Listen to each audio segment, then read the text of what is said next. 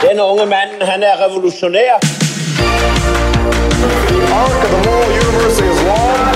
It tends to justice.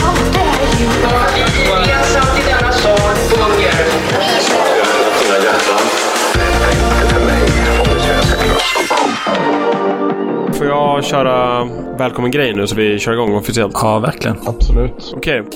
Ja, välkommen till Manifest. Podden där vi från höjden och våra respektive ideologiska käpphästar färdas våghalsigt in i det okända politiska landskap som präglar vår samtid. Dagens tema för Manifest är Länge Leve VDn. Vi ska alltså prata om vad som krävs för att styra upp politiken och kommer rota i den äldsta av politisk-filosofiska cykler, nämligen skiftet från oligarki till demokrati och slutligen monarki. Till vår hjälp har vi dagens manifest, alltså dagens revolutionära alster, Principles of the Deep Right av Curtis Yarvin från i april 2022, där Yarvin beskriver de principer som en politisk rörelse behöver eftersträva för att lösa dagens politiska problem. I korthet, vad som krävs för att införa monarki. Idag är det 30 juni 2022 och med i manifest har du Johan, Kalle och Oliver. Hej Kalle. Hej Johan. Hej Oliver. Hej Johan. How to kick this off, eller på att säga. Ska vi börja lite grann med att bara prata lite grann om vem Curtis Yarvin är? Absolut. Så Curtis Yarvin är alltså en son till en amerikansk-judisk diplomat som var stationerad under Yarvins ungdom i Portugal, Cypern och Dominikanska republiken. Och han hade en protestantisk mamma från Westchester County i New York som var civil servant för amerikanska staten. Han var tidigt begåvad i matematik och när han var 16 så började han på Ivy League-universitetet Brown där hans föräldrar tidigare hade gått på college. Han pluggade sen datorvetenskap på Berkeley men droppade ut första året för att hoppa på dotcom-boomen i mitten på 90-talet. Och när den här bubblan sen kraschade så cashade han ut med ett par miljoner och valde då enligt egen utsago att finansiera en självutbildning i historia och politisk teori med hjälp av Google. Alltså, när man säger att man har självutbildat sig, betyder det att man tänker att man har fått fuck you money och sen så bara googlar man runt på internet och hamnar i olika så här, blir typ infångad av olika algoritmer? Jag såg en intervju där han säger att det var inte tillräckligt med för fuck you money, men det var tillräckligt för att han skulle kunna sitta och googla i ett par år. Ja, det är ju typ som man sitter på någon Wikipedia och bara går från länk till länk. Ja, men det låter ju så i värsta fallet. Alltså det kanske är helt underbart, men bara så här hur man tänker så här, nu ska jag självutbilda mig, eller snarare bara, jag vet inte vad jag ska göra nu. Oj, det här var en intressant länk. Och sen typ 3 år senare och 30 000. Det är ju lite mer systematiskt eftersom att han har läst väldigt mycket. Han var ju i grunden, och jag vet inte, jag kan inte svara på när han började läsa det, men läser man Yarvin väldigt tydligt att ni är från grunden någon slags typ av högerlibertarian. Och läste, vad jag förstår, väldigt tidigt, egentligen den första bloggen, politiska bloggen som fanns i USA, som ju var, nu ska vi se här. Alltså, den första politiska bloggen? Ja, som var lite mer som en så här lista, konservativ sådan. Ska vi se, det är relativt viktigt därför jag vill få det här rätt. Ja, nej men han liksom, hans politiska utbildning börjar väl någonstans på, som han själv har beskrivit det, vid 1994 vid Lewinsky-rättegångarna. Och senare under valet 2000 och 2004 där han läser liksom den börjande blogosfären och speciellt då Drudge Report. Vad är det för någonting?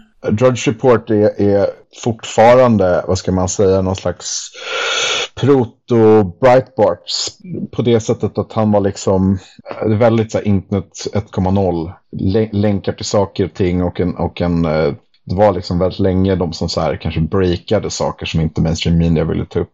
Och det fanns ju liksom inte riktigt någon alltså högeralternativ till alltså mainstream-publikationer och så att den typ av kultur som växte fram där kring Matt Drudge var det som senare blev alstret och liksom impetusen för med typ Huffington Post och sen som ju Andrew Breitbart hjälpte Arianna Huffington att starta som någon slags, Arianna Huffington var ju i början ganska relativt konservativ och sen blev det ju en väldigt liberal grej sen, så det är det som den moderna politiska slasksidan liksom, som alltid från nyheter idag till icke-mainstream politisk liksom, bevakning. Och Drudge var ju mycket så här, det var de typ som breakade hela den här Swift-boat-grejen då, att om ni kommer ihåg valet 2004 så John Kerry gjorde ganska mycket av sin militärkarriär liksom, att han hade åkt så kallad Swift-boat då i Vietnam, vilket att man patrullerade. När han vann sina 3 Purple Hearts. Ja, exakt. Vilket senare blev en grej då att folk som hade liksom som hade liksom kommer ihåg honom från den tiden vet att han inte var på så här farliga combat missions mitt ute i djungeln liksom med det klassiska Creedence soundtracket dånande i bakgrunden.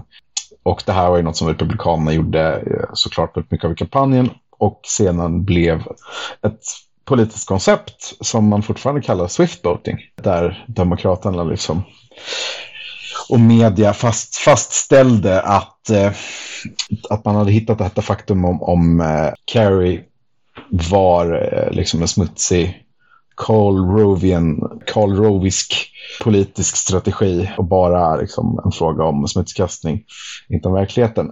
Men så att Jarvin var ju väldigt så här, han var en ganska klassisk, skulle jag säga, så här högerkonservativ i amerikanska mått och gillade liksom och fortfarande referera till österrikiska skolan liksom, som är väldigt populär i National Review-kretsar och liksom mainstream amerikanska Cato och så vidare liksom. Mycket Mises och Hayek och grejer.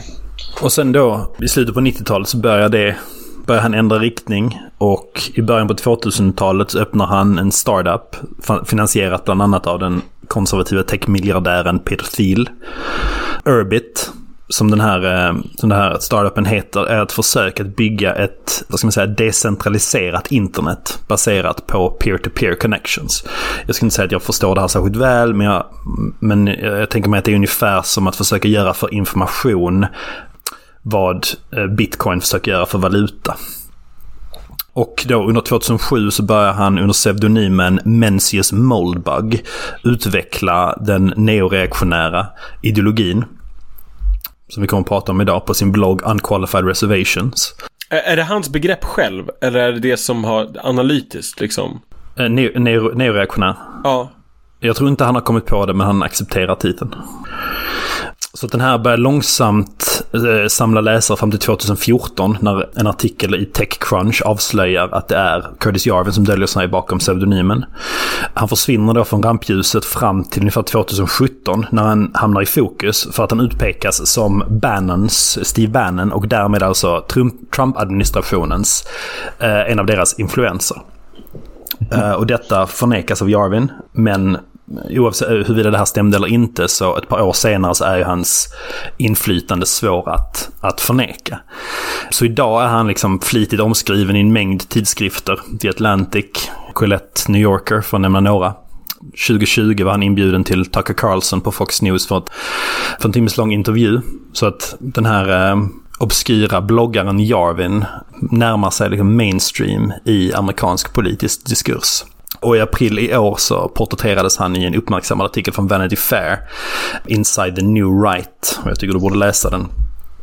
Han beskrivs i den här artikeln, i min mening trovärdigt, men det kan vi såklart diskutera, som en machiavellisk chefsideolog för en ny och växande konservativ rörelse i trumpismens källvatten, vars mål är att omdana den västerländska civilisationens grundpelare.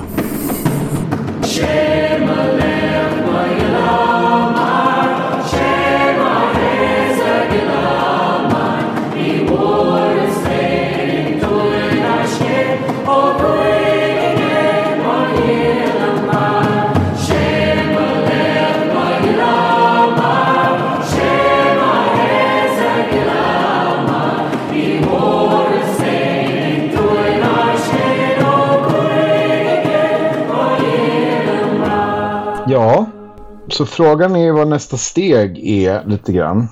Ja, men kan inte du sammanfatta vad det här manifestet går ut på, Jan? Så manifestet, principer för djuphögern, alltså begreppet till att börja med, djuphöger är ju någonting som Jarvin har tagit fram själv i något försök att bygga, liksom försöket att bygga något som är å ena sidan risktagande, typ bemärkelsen att man är ute på djupvatten, därav djuphöger, men också lite av en blinkning mot djupstaten eller deep state. Så syftet är att sticka ut utan att vara cringe, som kidsen säger. Men om man ska gå igenom de här principerna så kan man säga att djuphögern är eller karaktäriseras av tidlöshet, neutralitet, realism, vitalism och absolutism. Alternativt kan man säga att djuphögern är tidlös, neutral, realistisk, vital och absolut eller absolutistisk. Om man ska köra något kort på de här principerna, så tidlöshet. Djuphögern ser på tid ungefär som, kan man säga, Gud gör. Alltså att alla tider är lika inför Guds ögon. Och i kontrast då, i detta perspektiv, är dagens politik dominerad av samtidens normer. Men i historien har, enligt Jarvin då, ingen riktning eller mål som leder upp till vår egen tid som skulle säga att det är den bästa av alla världar. Skulle man kunna kalla det för typ att han avfärdar Whig history? Ja, det är i grunden man gör. Ja. Så istället ser då djuphögern på politiska regimer som en sorts cykel, och det mest dramatiska är då skiftet mellan de här regimerna. Och man skulle kunna beskriva det i att formen är att du har en regim som är... En regim kan vara i formen av en monarki som sen övergår i oligarki, demokrati och sen monarki igen. Alltså en cykel. Och vad menar du med oligarki där bara? Oligarki är alltså ett styre av få. Det är inte en styrande som skulle då vara monark, och det är inte ett folkstyre som skulle vara demokrati, utan det är liksom en utspridning av makt på olika aktörer. De kan också dela den gemensamt. Vi kan komma tillbaka till det också. Jag vill bara en snabb fråga till. Vad är Whig history? Det är liksom en tillrättalagd beskrivning för att förklara det nuvarande stadiet i exempel en stat som det mest önskvärda, och sen lägga alla historiska händelser till rätta för att leda fram till det stadiet. Vi kan ju också bara säga det att så här, Whigs var traditionellt det liberala partiet i 1800-talets viktorianska England, egentligen från 1700-tal till början av 1900-tal. Så är det, eller tidigare till och med, så är det Whig-partiet slåss mot Tories, som är det då konservativa eller mer kungatrogna eller det ofta mer protektionistiska i vissa fall partiet. Och det är den här synen på historien som kanske för lyssnare mest karaktäriseras av Obamas kända fras, den här. Om man lånar från Martin Luther King eller inte, kommer jag inte ihåg, men han säger ju "The arc of history bends towards justice." Bends towards justice? Ja. Justice. Och det här är liksom, så att säga, kanske fundamentet i just conception of Whig history, där man menar då att historien har liksom ett mål, och det målet är att det är rättvisa, och att det vill säga det blir bättre hela tiden. Det finns en stämning och har funnits sedan 1800-talet då, att världen blir bättre och bättre, och att allting som kom innan är liksom felbart och ska bara ses ner på. Och det är ju det här som är kanske jag skulle säga det viktigaste punkten som Jarvin gör, deep right, att detta fundamentalt är fel. Speciellt kanske med tanke på 1900-talet. Det kan komma tillbaka till Whig history. Så den andra principen, neutralitet. Vad ska man säga? Principen om neutralitet formulerar Jarvin, som jag förstår, utifrån att många som kommer till djuphögern har en bakgrund som någon form av progressiv eller liberal. Oliver, du nämnde ju liksom att Jarvins föräldrar hade jobbat på State Department, så man kan säga att han tillhör någon typ av liberal byråkratisk adel, liksom, eller rört sig i den miljön av klassiskt liberala personer.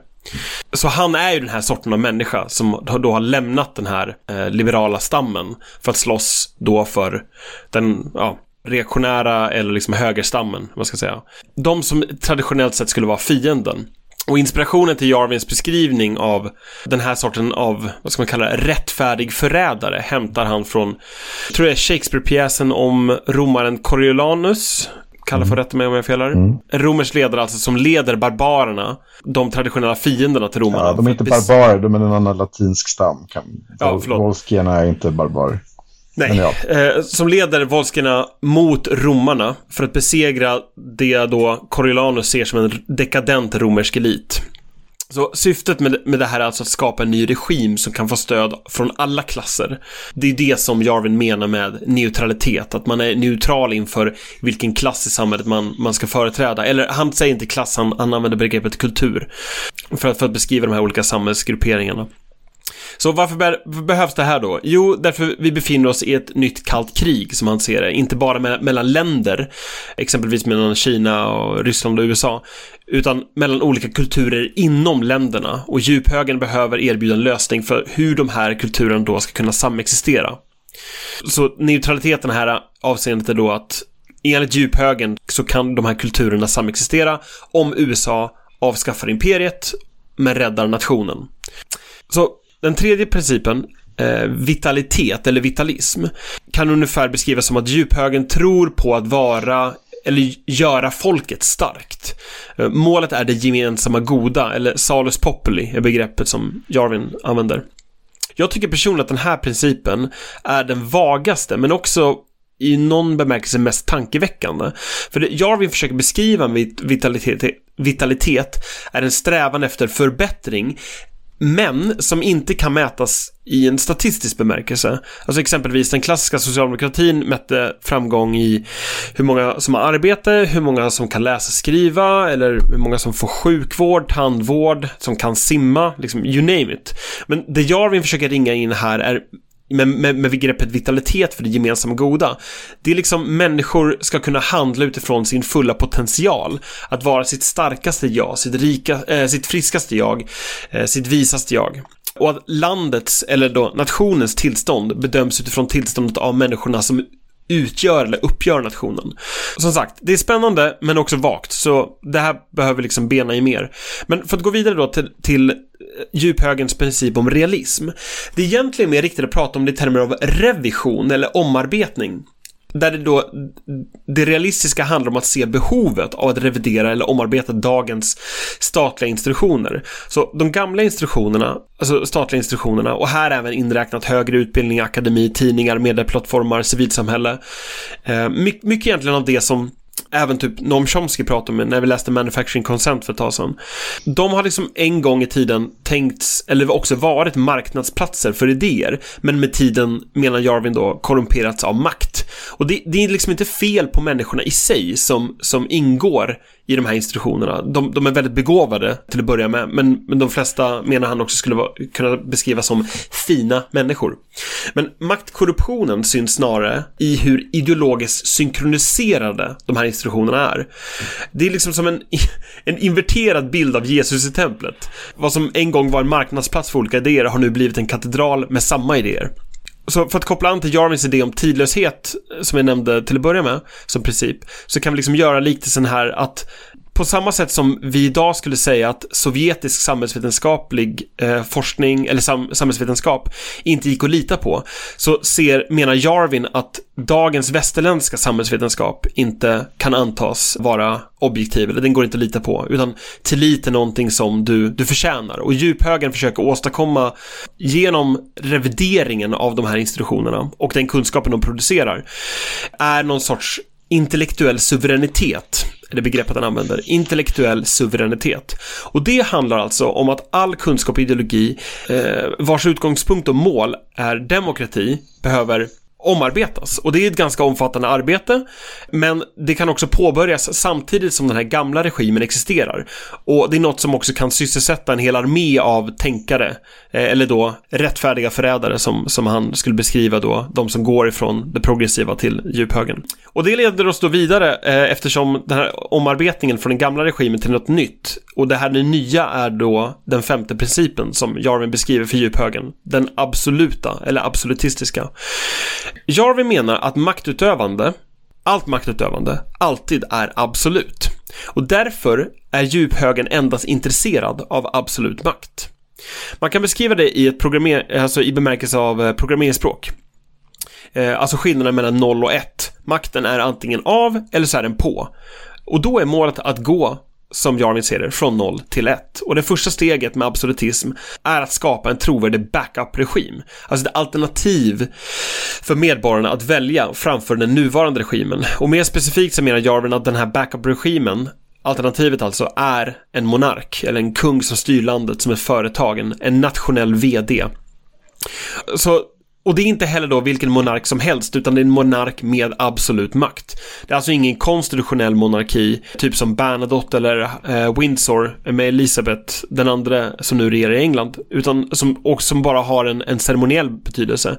Utan målet är snarare inte Elizabeth den andra, utan Elizabeth den första. Alltså hon som styrde 1500-talets England, samtidigt som Shakespeare skrev sina pjäser. Principen som Yarvin vill åberopa här är alltså Make Elizabeth Great Again. Och Elizabeth den första.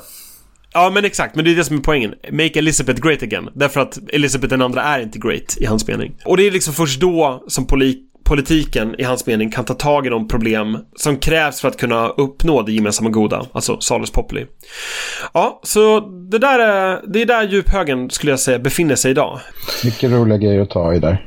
Ska vi börja om på tidlöshet? Absolut. Jag tycker det roliga och paradoxala här är att Yarvin befinner sig på ganska spännande territorium mellan liksom höger och vänster tänkare egentligen.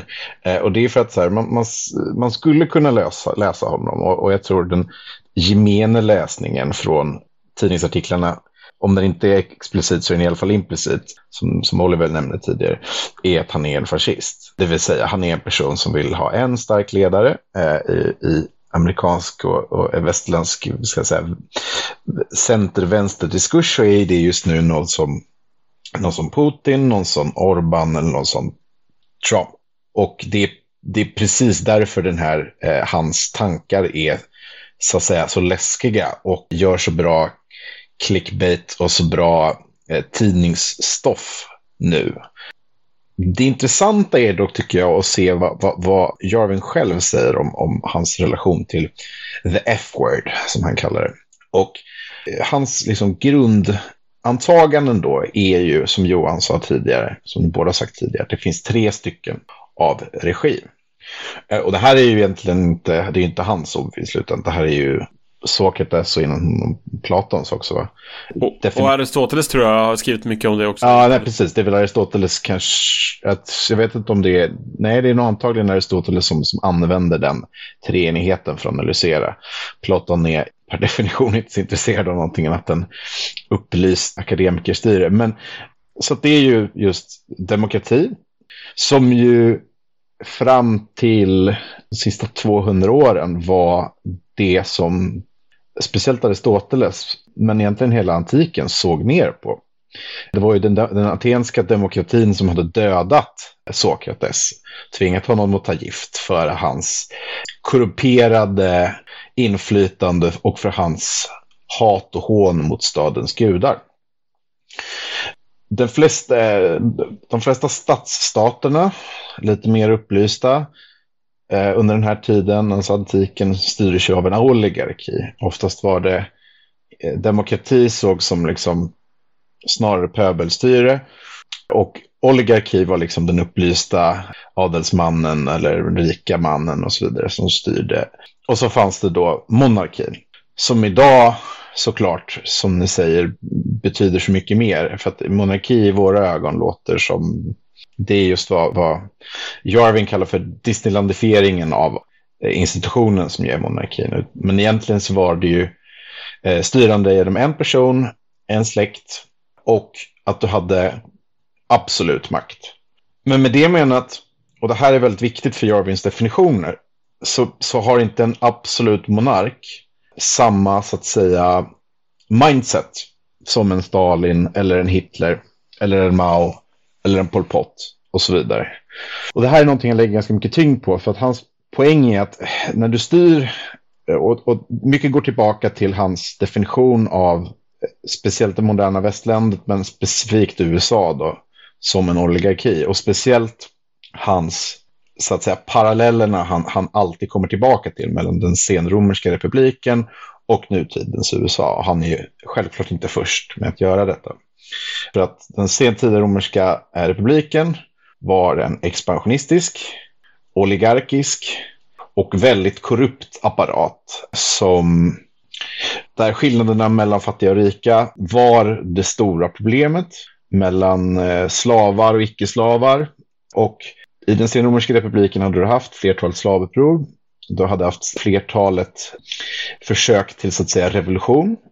Genom till exempel någon som Cornelius Sulla, som tog makten och avrättade alla sina politiska fiender och var från den fraktion som kallades populares. De som grundade sitt styre på medborgare snarare än adeln. Patricierna då, som var riddare eller adel eller vad man ska kalla det. Och det hade följt en cykel av kupper och motkupper.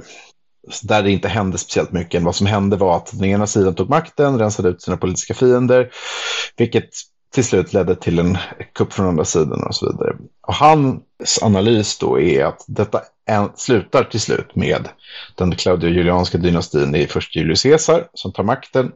Och det första Caesar gör då, som är väldigt viktigt, är att säga att jag tänker inte rensa ut mina politiska fiender. Jag tänker inte ta beslag på allt de äger och har och skänka det till mina allierade, utan jag tänker vara en kejsare för alla. Vilket senare när han blir mördad, det är ju Augustus som tar upp den manteln och blir den första kejsaren. Och det här är hans så att säga idealbild, om man nu så säger. Kalle, ska man förstå det som att Caesar är eller försöker påvisa sig vara så jävla mäktig att han behöver inte döda sina fiender? Ja, alltså dels det, men dels också att de vill skapa någonting som är, alltså han är mäktig, men han skapar också en institution som gör det är ett cykel av våld som oligarkstyret, alltså styret av senaten och valt av tribuner och så vidare, skapade. Genom att skapa en institution som står över det, där all makt centraliseras, så behöver man inte göra det här längre, och det gör makten väldigt instabil. Men igen, bara på Johans poäng där, alltså, för jag läser det också som att det här betyder egentligen bara att, alltså, tillräckligt med våldskapital så att ingen kan ifrågasätta dig. Alltså att samla en sanslös mängd våldskapital. Alltså, ja, fast det är inte poängen, utan poängen är ju att skapa ett stabilt politiskt system där... Jag förstår att det inte är poängen, men det är metoden. Det är inte implicit i min... Det kanske är din lösning, det är inte min lösning. Nej, alltså, bara för att förtydliga vad jag menar, så här, även Marius innan Caesar hade ju också våldskapital. Ja. Men det räcker inte så länge man... Att någonstans i maktövertagandet så genomgår ledaren en metamorfos där den blir synonym med typ staten. Ja. Att man blir liksom synonym med Salus Populi. Ja, exakt. Tanken är inte att man styr endast för ens familj eller för ens parti eller för ens klass.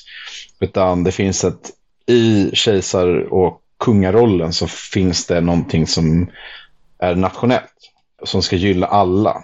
Och vad det gör är att det, alltså självklart så för att komma dit kanske du måste samla makt.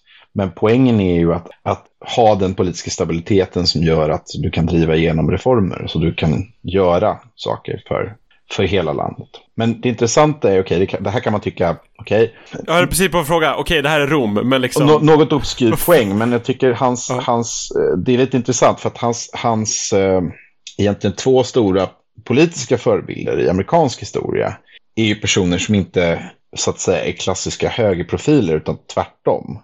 Den bakgrund han kommer ifrån är folk som hatade, alltså det vill säga den typen av libertarianska höger, hatar Franklin Delano Roosevelt och hans politiska program.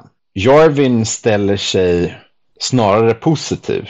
Alltså är det här som är the New Deal? Ja, men också att han menar att här har du den första revolutionen i amerikansk historia där du omvälvar systemet, och han menar ju att det Amerika vi ser idag är egentligen resterna av Franklin Delano Roosevelts så att säga monarkiska projekt. Personal dictatorship tror jag han använder som uttryck. Ja, där man inte bryr sig, på tal om vad Oliver sa om Supreme Court tidigare, där man inte bryr sig om Supreme Court så mycket, där man har en exekutiv regim, eller en exekutiv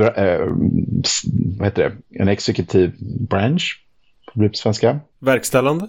Ja, en verkställande makt som trumfar alla andra, som trumfar den legislativa och den dömande makten. Så Montesquieus så att säga maktdelning liksom sätts ur spel därför att den är för korrupt och du kan inte göra tillräckligt mycket reformer med den. Och det här är ju intressant därför att i Jarvins mening så är ju grundfäderna liksom Amerikas grundfäder är ju den ultimata oligarkin.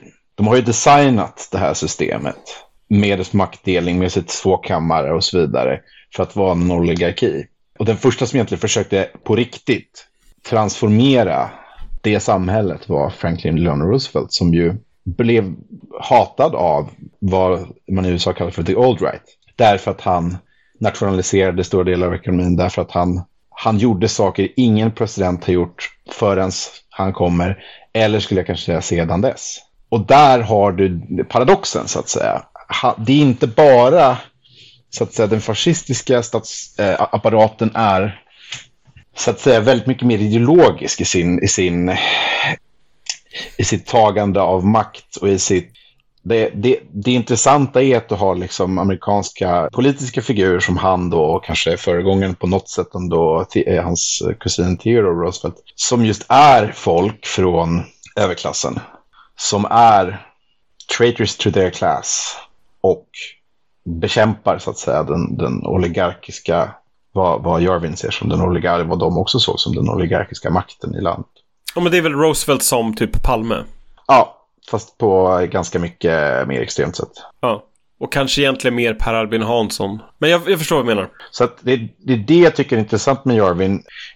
Han är fascism 2.0 och han och Bannon och de har på sig mörka druidkläder och de går ut i skogen och gör människoffer och så kommer det någonting fantastiskt.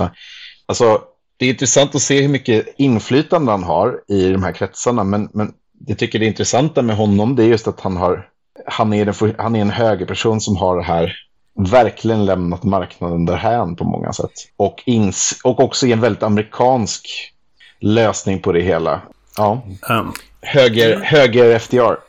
För det här är ju liksom i relation till principen om tidlöshet, att om jag förstår rätt att han drar så mycket från paralleller från den senrepublikanska romerska eran därför att alla tider är relevanta för att förstå politik någonstans. Och liksom för att kan man säga att han relativiserar självklarheten i både demokrati som styre, men också att vi tolkar vår nuvarande demokrati som en demokrati. Det är det mest grundläggande. Han menar att den demokrati som man anser sig ha i USA definitivt inte är en demokrati utan det är en oligarki. Och det kan vi gå in på hur länge som helst. Hans definition av det, som ni varit inne och det till, the cathedral och så vidare liksom. Men det är det som är grundtesen han har, att den amerikanska staten är definitivt inte en demokrati. Och där är min poäng att grundfäderna är oligarker, just för att de designade systemet per definition för att inte vara en demokrati, utan en konstitutionell republik. Vilket är någonting du hör republikaner säga hela tiden i alla frågor. Vi är en konstitutionell republik, vi gör på det här sättet, vi är inte demokrati. Vilket är därför det inte går att få igenom radikala förändringar i det systemet så enkelt, vilket vi har sett de sista 20 år. Men alltså i relation till fascism liksom, som du säger att han framar som. Alltså jag förstår att det finns liksom subtila skillnader i hur han formulerar sin vision av samhället och hur en liksom fascistisk ledare hade gjort det. Men jag tänker mig mer på honom som liksom är en alkemist bland andra. Att de här idéerna de existerar inte i ett vakuum, och hur de interagerar med de andra strömningarna, kanske långt mer nationalistiska än vad han är, som finns i USA.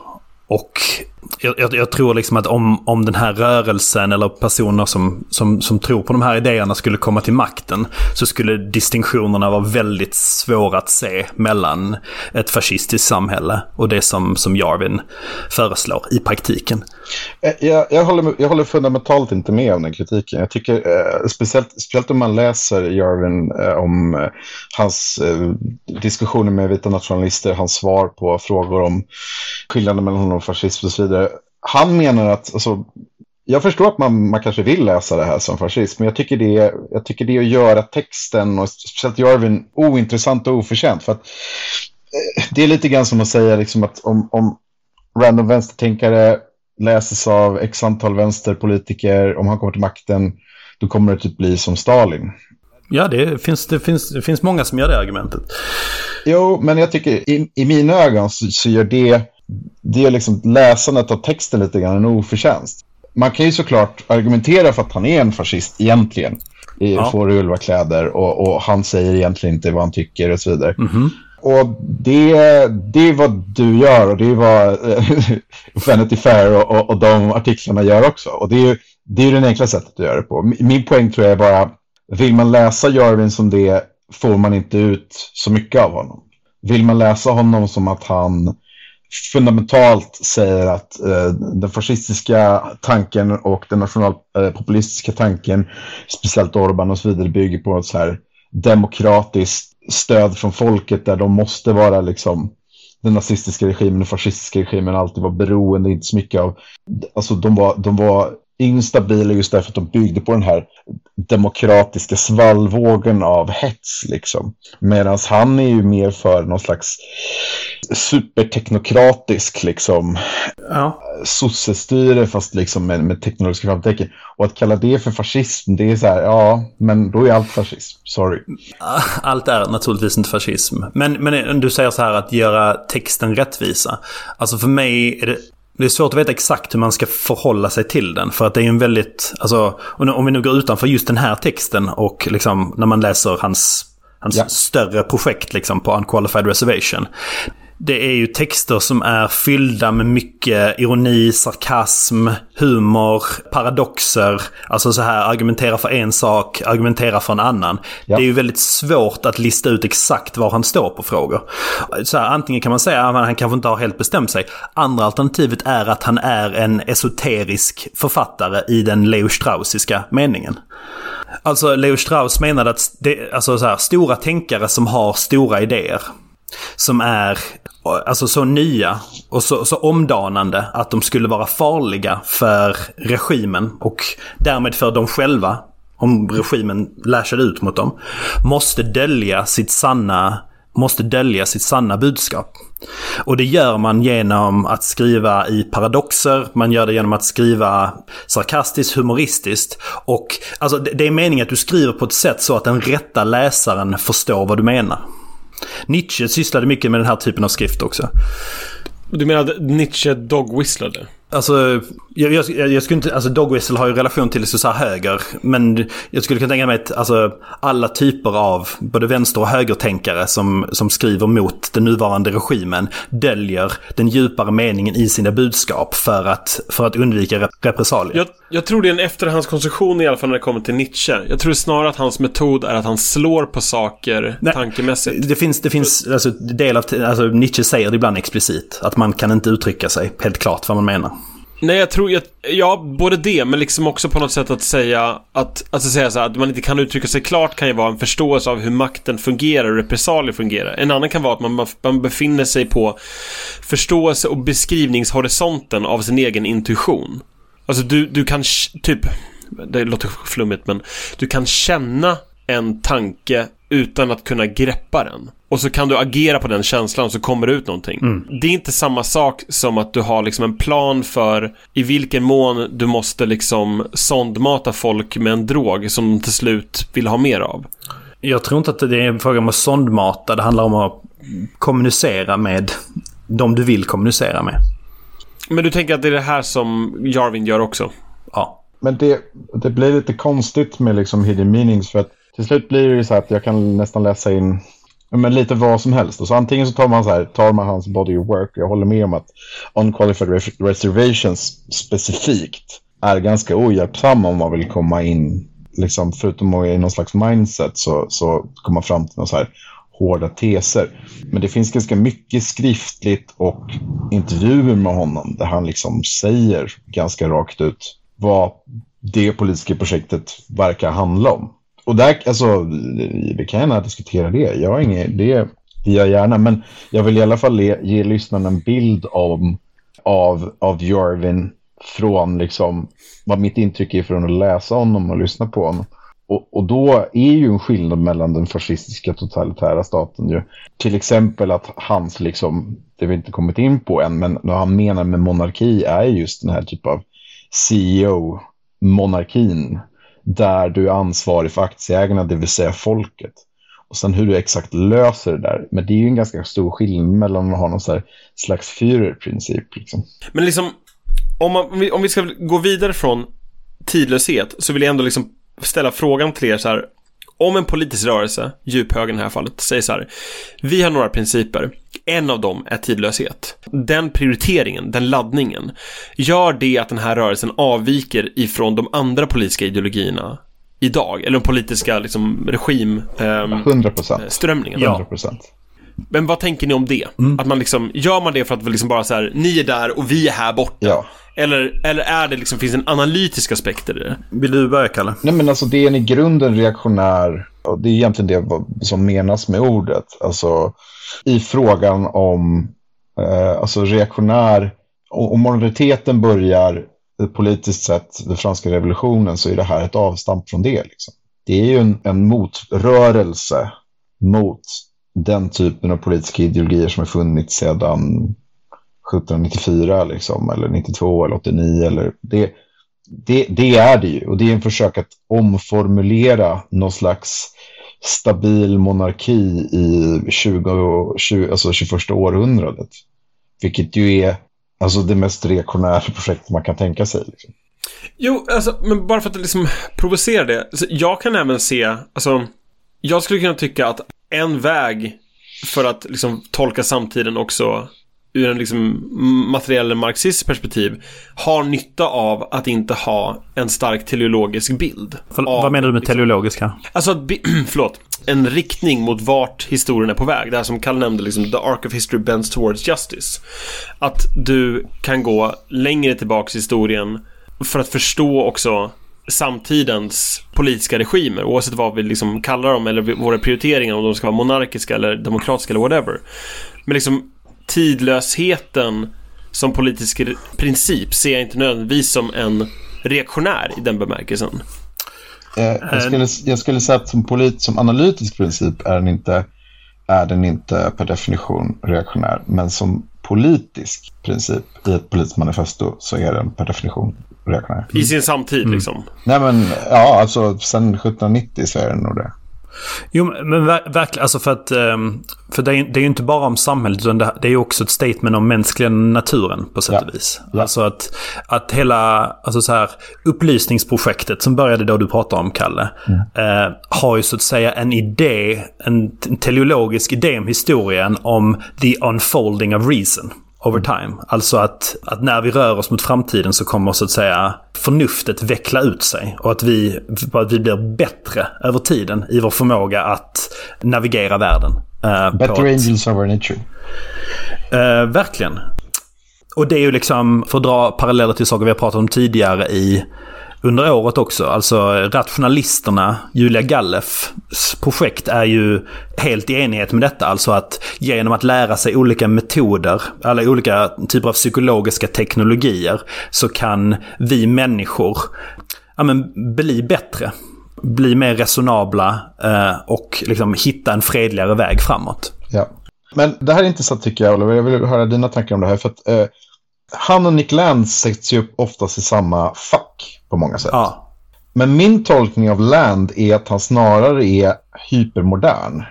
Nej, alltså nu ska jag säga, efter att ha läst Jarvin förstår jag inte hur de här, alltså hur gamla Nick Land och det här går ihop. Och det är det jag undrar också, för att min poäng är att så här, Nick Land är ju hypermodern, han är ju accelerationistisk, han vill ju bara köra rakt på så snabbt det går. Tidiga Nick Land, ja. Ja. Medans Jarvin vill bryta totalt med allting. Det enda sättet jag kan tänka kring det här nu är att Nick Land typ hade sina idéer om accelerationism och på något sätt kom på att vi måste stoppa den här accelerationen. Och, och det är det som är hans draw till den neoreaktionära rörelsen. Men jag vill bara säga en sak, och det är i relation till liksom den här den rationalistiska teleologin liksom. Och den finns ju också i liksom tysk idealism. Ja, det är så Hegels precis. Världsande. Vad heter den? Dialektik. Ja, sorry. Alltså att också igen the unfolding of reason genom den dialektiska rörelsen från tes och antites mot liksom högre, alltså en mer rationell människa liksom. Som sen också plockas ju upp sen av Marx i sin så här historiska materialism. Att det finns de här rörelserna som pushar fram samhället framåt mot ett högre tillstånd. Ja. Men för att förtydliga då, Oliver, alltså den dialektiken skulle jag mena historiskt är en äldre princip än även Hegel, bara att han introducerade i det västerländska kanon under 1800-talet. Säger du Zarathustra nu, alltså, säger du någonting om rasismen, då skjuter jag dig. Skulle du säga någonting om rasismen nu, Johan? Nej, jag skulle bara säga att det var äldre än Hegel. Nej, men absolut. Men det finns andra. Läser man till exempel Popper, som har skrivit mycket på detta, Karl Popper. Ja. Så gör ju han kritik av historicism, alltså teleologiskt tänkande också, som egentligen riktar sig mot gamla grekerna och deras hängivelse till historicism, teleologi. Så att du har helt rätt, det är en gammal idé. Men jag skulle vilja göra en distinktionen här till en annan, så att säga, tradition som jag egentligen skulle säga, alltså som fångas bra av David Humes uttalande "Reason is a slave of the passions", som ju sen plockas upp liksom av egentligen, alltså så här, det är en stor ådra i till exempel psykoanalytisk tänkande. Alltså att det är instinkterna som styr vårt handlande, och det mesta av det vi tänker kring är bara sätt att berättiga de här till mestadels omedvetna instinkterna. Samma intuition finns ju i Jonathan Haidts arbete på The Moral Intuitionist Theory. Vad är det? Det är en psykologisk teori, mer modernt psykologiskt arbete om hur ofta så är våra tankar kring moral bara en efterkonstruktion, ett berättigande av de instinkter som vi har kring moraliska fenomen. Det här lär väl du se en hel del av i psykoanalysen? Ja, men jag är inte säker på att jag vill prata om psykoanalys, så att jag... Nej, då skit vi det. Men får jag göra en sista poäng om detta? Absolut. Och bara för att komma tillbaka till psykoanalysen, alltså att det är spännande specifikt i relation till liksom Freuds tankar kring samhället, och då specifikt Civilization and its Discontents från 1930, som jag egentligen tycker vi borde komma tillbaka till som ett manifest separat liksom. Absolut. Men för att där liksom, den är skriven då 1930 efter första världskriget, och Freud liksom måste komma till terms med hur den här liksom upplysta civilisationen som ändå fanns i slutet på 1900-talet. Du menar 1800-talet? Ja, sorry.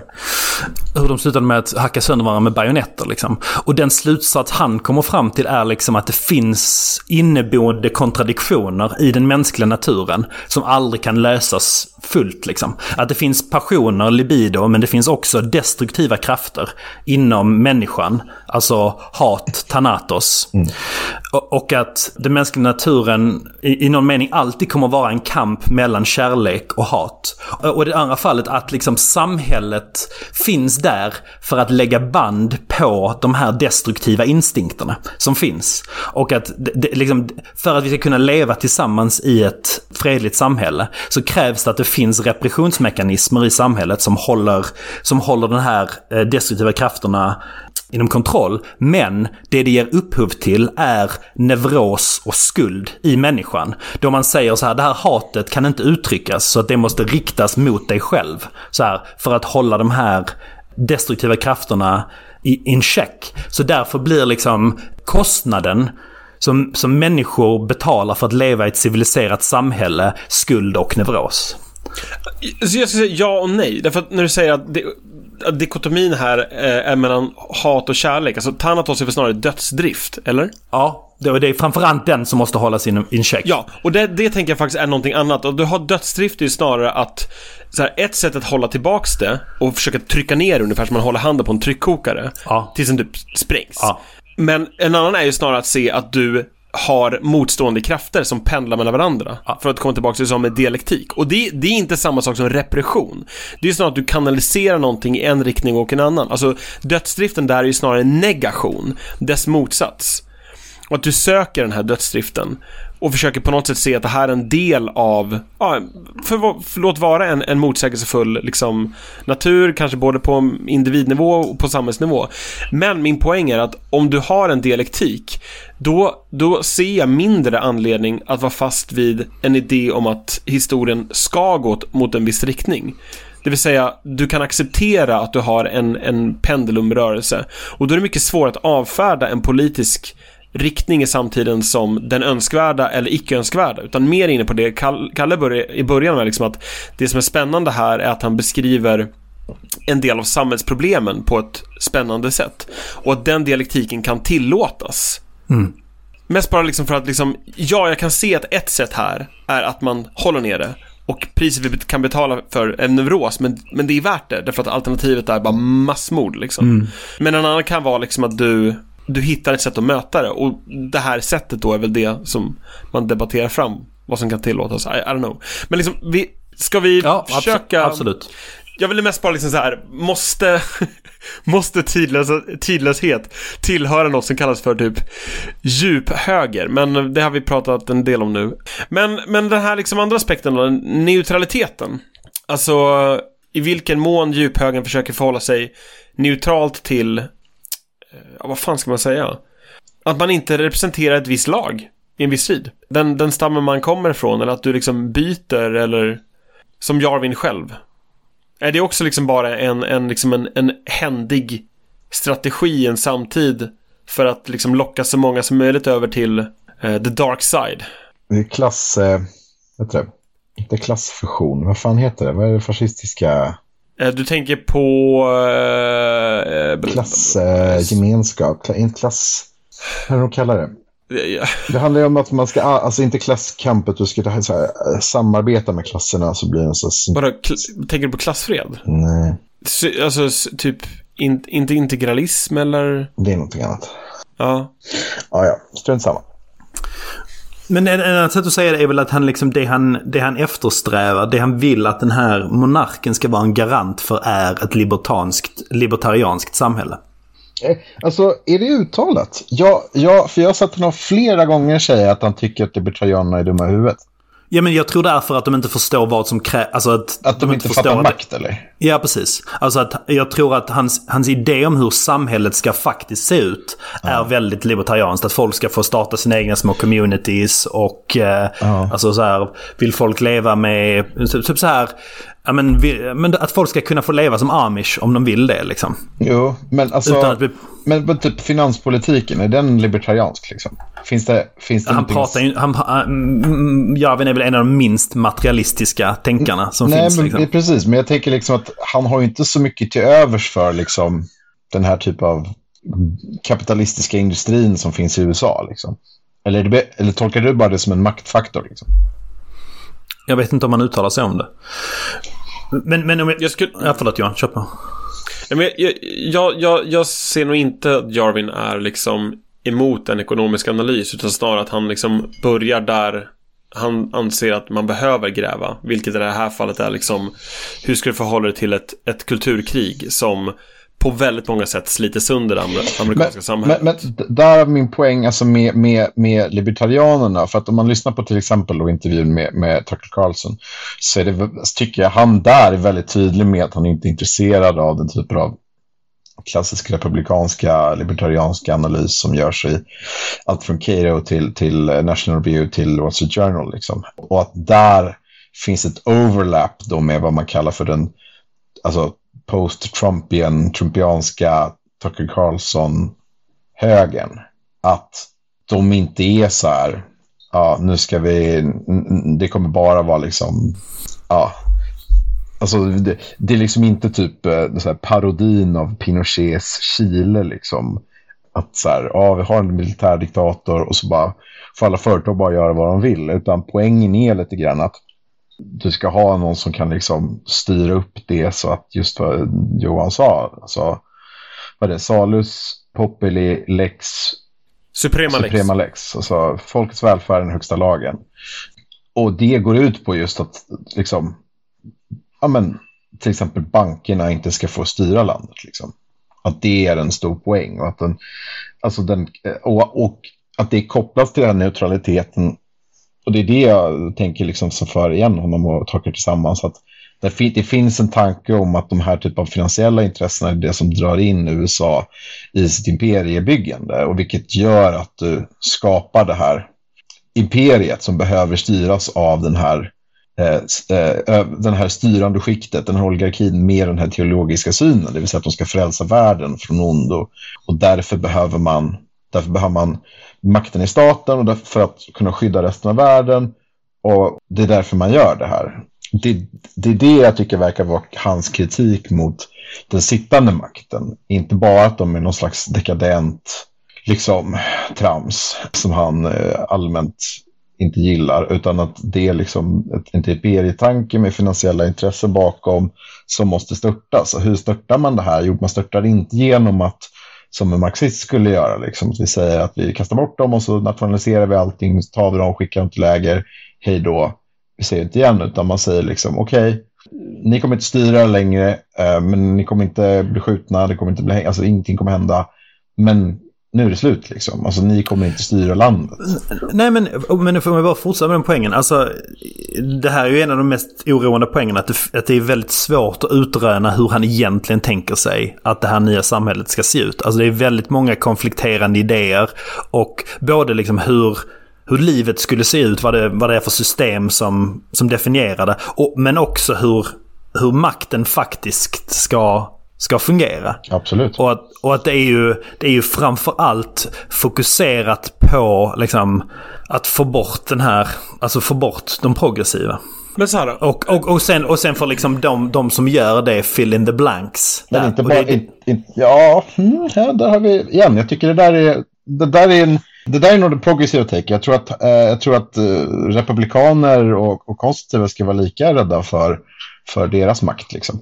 Igen, det är det som definierar det här, att det är liksom så här, så progressiv är det nog väldigt enkelt att se att så här är det jag som är skottgluggen och så vidare, men poängen är ju att han tycker lika illa om neokons liksom. Han tycker lika illa om den typen av konservativa politik som har förts och gjort landet till vad det är idag liksom. Det som jag tycker är spännande med en princip som neutralitet, eller att vara neutral i olika politiska strider, det är liksom att det här som Kalle är inne på, liksom att vara ett gäng kommunister hade liksom på något sätt letat upp vilka som är kulakerna och sen bara rensat ut dem liksom. Och nästan gjort en poäng av det liksom, att det finns något pedagogiskt i våldet mot kulakerna, och att de här då bönderna får nästan liksom, man kan inte lova dem välfärd, men man lovar dem hämnd ungefär. Och det gör ju inte Yarvin. Så det intressanta här är någonstans att du, å ena sidan så vill du mobilisera en grupp, det vill säga ett politiskt särintresse skulle man kunna säga. Men sen så får inte det här intresset realiseras i sin fulla vidd utifrån medlemmarnas egen liksom definition. Så liksom från en marxistisk perspektiv så är det liksom så att den här klassen får inte liksom egna produktionsmedel, eller man ska säga. Men det liberala perspektivet skulle snarare säga att neutralitet är liksom att så här, vi tror på en informerad och liksom deliberativ, liksom det finns en process på något sätt där man diskuterar sig fram och kommer rationellt fram till besluten. Så det är liksom på något sätt, det twistar om för båda de här grupperna, liberaler och marxister, och kommer fram till en annan lösning, en omdefinition av det neutrala. Att säga så här, okej, ni är bara ett gäng olika kulturer, en del är liksom elitkultur som styr staten just nu, och sen finns det liksom typ folkkultur som typ är skitarga på de här och blir föremål för populistiska ledare. Och så kommer den här då djuphögen in, ungefär som att hålla de här två grupperna från varandra, som så här typ tjuriga barn liksom, som viftar mot varandra och vill slåss och säger så här, nej, ni får inte slåss, nu ska jag styra upp det här liksom. Att det är liksom, det är en annan form av neutralitet, men som ser neutraliteten som ett behov, eftersom det finns kultur- eller klassintressen som aldrig får förverkligas. Sure. Ja, en annan läsning av neutralitet är ju att det är att säga att att grupper och communities ska ha rätten att ha förtryckande hierarkier om de vill det. Ja. Det tror jag är en ganska central idé i hans koncept. Han har ju inget problem med liksom, hierarkier till den grad av att han flörtar med slaveri liksom, som en acceptabel eller kanske till och med eftersträvansvärd mänsklig relation. Han citerar i Carlyle det där. Om jag förstår det så liksom han ser ut från så här att det som vi annars menar med typ fred är egentligen en kulturs seger politiskt över de andra. Men det är inte fred. Fred är typ som att säga, ni har krigat hur jävla länge som helst. Nu sitter ni i 70 gravar. Och där gränsen råkar gå just nu, det är den nya, alltså där fronten är just nu, det är den nya gränsen. Att liksom fred i Ukraina blir liksom där fronten går nu. Done. Nu bara slutar vi fred. Det är vad som är bäst liksom. Och det skulle ju ingen av de stridande sidorna köpa. Men att då har du liksom en djuphögen i form av att de styr samhället skulle då hålla de här striderna ifrån att slåss mot varandra. Man tar bort den politiska makten från dem och så kan de istället då ägna sig bara åt sin kultur. Så att de här då, vad ska man säga, de här populistiska toxiska männen kommer få fortsätta vara toxiska mot sig själv och sina familjer. Men USA är ju redan så. Alltså det finns i typ New York som vi pratade om tidigare, stora hasidiska områden liksom, som har helt andra könsroller och hierarkier inom sina communities än vad liksom majoritets New Yorkern har eller Amish liksom, utanför Philadelphia. Yeah. Så jag vet inte varför du behöver en monarki för att liksom i USA för att människor ska kunna få liksom leva det liv de vill. Det är ju redan. Jag håller med om att den här principen i en viss mån tar del av det existerande amerikanska samhället. Men om du kollar vad Biden-administrationen har gjort också, så har de ju, och Trump innan det, beroende på vilken slagsida man vill ha här liksom, men de har givit till exempel coronastöd till sina grupper där det är enklare för business owners, liksom people of color, att få ekonomiskt stöd än typ flyover state, i huvudsak vita amerikaner. Det är liksom, det är såna här fördelningsmekanismer som Jarvin skulle vara emot. Men liksom men återigen, är det liksom en neutralitet det man skulle önska ifrån liksom, som politisk princip, är det önskvärt ifrån en politisk regim oavsett liksom dess färg eller lining, om den är demokratisk, oligarkisk eller monarkisk? Alltså det blir väldigt svårt, alltså så här, jag ser hans diskussion om neutralitet som någon slags, alltså lite så här restoring reason, alltså det känns mer som en så här, att han har summerat sin typ katedralpoäng i den här neutralitetspunkten, för att jag tycker det handlar mer om dels det här att han tycker att det amerikanska samhället idag har extrem progressiv slagsida i form av akademia, men också i form av utrikespolitik liksom. Och det här, alltså så här, jag vet inte, jag tycker ju inte det personligen. Det finns något så här, okej, neutralitet inför vad liksom. Alltså för ett land har intressen. Det är därför hans typ så här Ukraina-grej, så här, vi behöver inte vara i Ukraina för att så här, kan bara stanna det nu, det spelar ingen roll. Ryssarna kan ta det där, vi skiter i det. Så här, okej, men vad händer då liksom? Det är sällan en, alltså det är väldigt mycket så här, vi ska montera ner typ statsapparaten och akademin och allt sånt där, för att vi gillar inte hur våra politiska fiender använder det liksom. Det är det jag ser det som neutralt liksom. Det är att så här, ingen faction ska ha koll på utrikespolitik eller ska liksom få styra utrikespolitik eller utbildningspolitik eller vad så vidare, utan vi bara lokaliserar det. Men på mitt, alltså i mitt huvud, han pratar ganska mycket om Stuart-kungarna också. Alltså England. Ja, exakt. Som blev utkastade 1640 någonting, talet 8. Men alltså en stor grej av deras styre var ju det att man var, speciellt då Charles första, andra och James den andra, var ju att det skulle inte vara ett United Kingdom, utan alltså det skulle vara 3 stycken olika kungadömen liksom. Du skulle ha, skottarna skulle få sköta sitt, speciellt irländarna skulle få sköta sitt, och det gjorde ju att de här Stuart-monarkerna blev alltså lite av så här Jesusfigurer, messiasfigurer i speciellt irländsk och skotsk politisk mytologi, därför att de representerade någonting annat än den här centralstyrda enhetspolitiken som kom från London. Och det är lite det jag tänker med att han pekar på något sätt när han säger det, för det är en grej jag kommer tillbaka till ganska ofta, säger att den här typen av liksom decentraliserade liksom monarki med hård centralmakt paradoxalt nog med liksom ganska mycket rättigheter under sig. Och det är ju ofta så den typen av monarki inte fungerar. Vilket är men för mig är det som att han liksom glömmer att det är människor som kommer utgöra samhället. Alltså att det här våldskapitalet kommer utgöras av människor som kommer tillhöra vissa grupper. Och det måste tas hänsyn till. Alltså du har målet att han ska bygga, som han säger, alltså så här en ultra profitable corporation.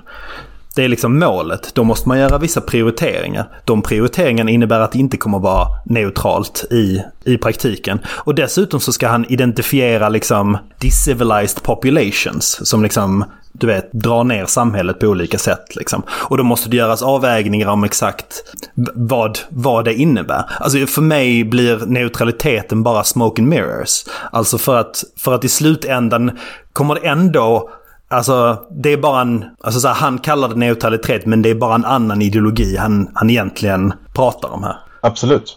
Men det är liksom någon slags alltså Gustav Vasa, bönderna och kungen mot det, eller vad svensk socialdemokrati har varit. Vi ska liksom gynna 98% och alla andra skiter vi liksom.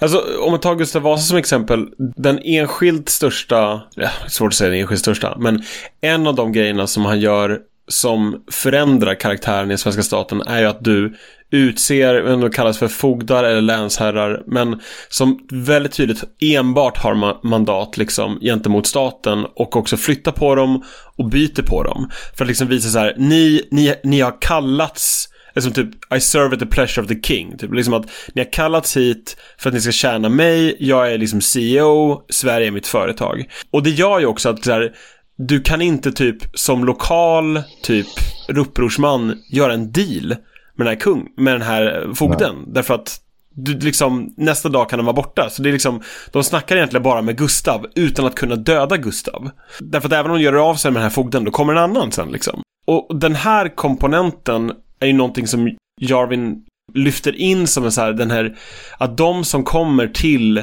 statsapparaten, de tjänar den statsapparaten och kallas till den, och väldigt ofta byts ut. Att det finns liksom tanken att det ska vara meritokratisk i bemärkelsen att du aldrig egentligen är säker på din position. Det här är absolut inte liksom ett sätt att säga nej men han har hittat, he cracked the code. Det är så här man liksom stoppar människor från att vara människor och liksom korrupta strukturer byggas upp under. Men det är ett sätt att se på tjänstemännen inte som sin egen klass, som sen egentligen liksom är mer staten än den personen som kommer in och styr den. Och mer som att de som sitter i statsförvaltningen är typ som typ riddare med en kod. Och om de inte förhåller sig till den koden, then they're out liksom. Det är en typ av liksom accountability. Om det måste tillhöra typ djuphögen, om det är liksom neutralitetsprincipen, ja liksom det vet jag inte om jag köper. Men liksom det är inte samma sak som att säga att den är opartisk. Den verkar ju ytterst partisk gentemot den här staten eller nationen eller vad du nu vill kalla det, och inte mot någon så här världsalls neutralitet. Men liksom, förstår ni? Det är liksom, ja. Men det är liksom som att han drömmer om att Stålmannen kommer att styra. Alltså för att... Nej, det skulle jag säga att han inte gör. Eller jag förstår inte. Varför skulle Stålmannen styra? Men alltså, med Stålmannen, Oliver, menar du en icke-mänsklig människa? Ja, men det är ju den här drömmen om den absoluta makten som gör att han kan liksom ha den här neutraliteten, quote unquote. Men den är ju, alltså så här, det funkar ju inte så, utan även i hans samhälle så kommer han ju behöva ta ställning till olika grupper. Alltså makt är aldrig omotsagd. Alltså säg att han anställer en grupp människor och sen men känner de att de får för lite betalt, hans soldater eller vad de är för någonting. Vad händer då?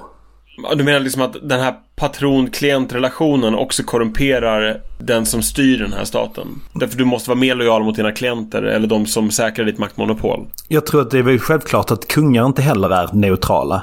Alltså lika lite som en demokratisk stat är. För att de har sina grupper som stödjer dem, som utför sina grejer. Alltså så här, det är ju drömmen om att att all den här makten fanns i liksom den här CEO-monarken. Men i grund och botten kommer han ju alltid vara beroende av människor och kommer därför hamna i samma dynamiker som alla andra samhällen gör.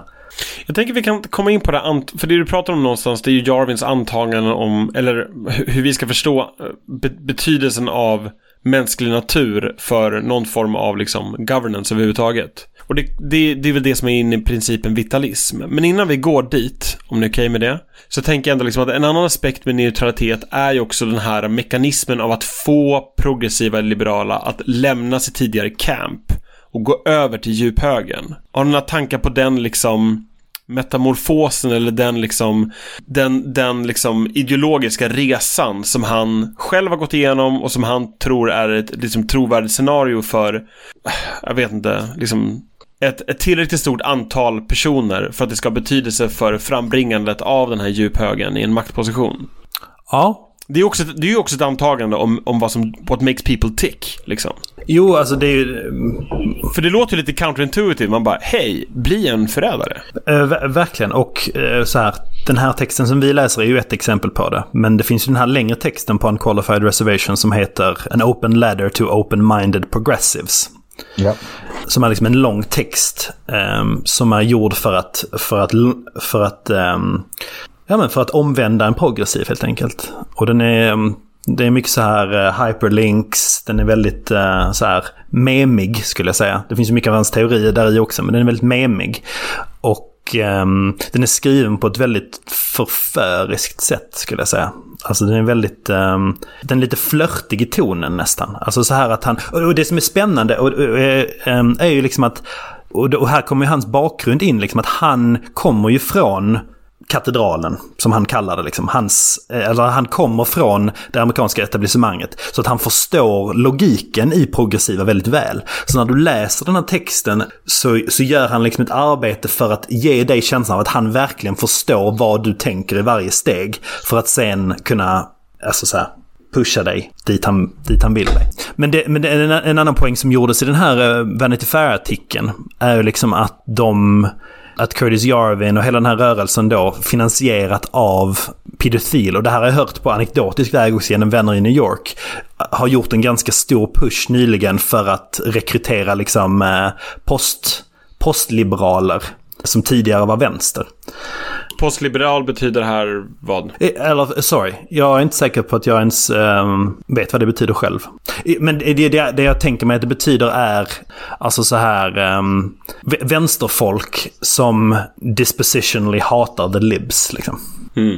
Och tycker att det liberala samhället är förljuget, och att det är där den här rörelsen ser liksom som en öppning. Okay. Alltså att Red Scarifiera vänsterrörelsen så att säga. Red Scare är en amerikansk podcast som började som vänster kanske skulle man säga, väldigt så här liberal kritiskt, men som kanske nu ligger någonstans mer, jag vet inte var man skulle placera det, men de är definitivt inte allergiska mot Yarvin och hans idéer.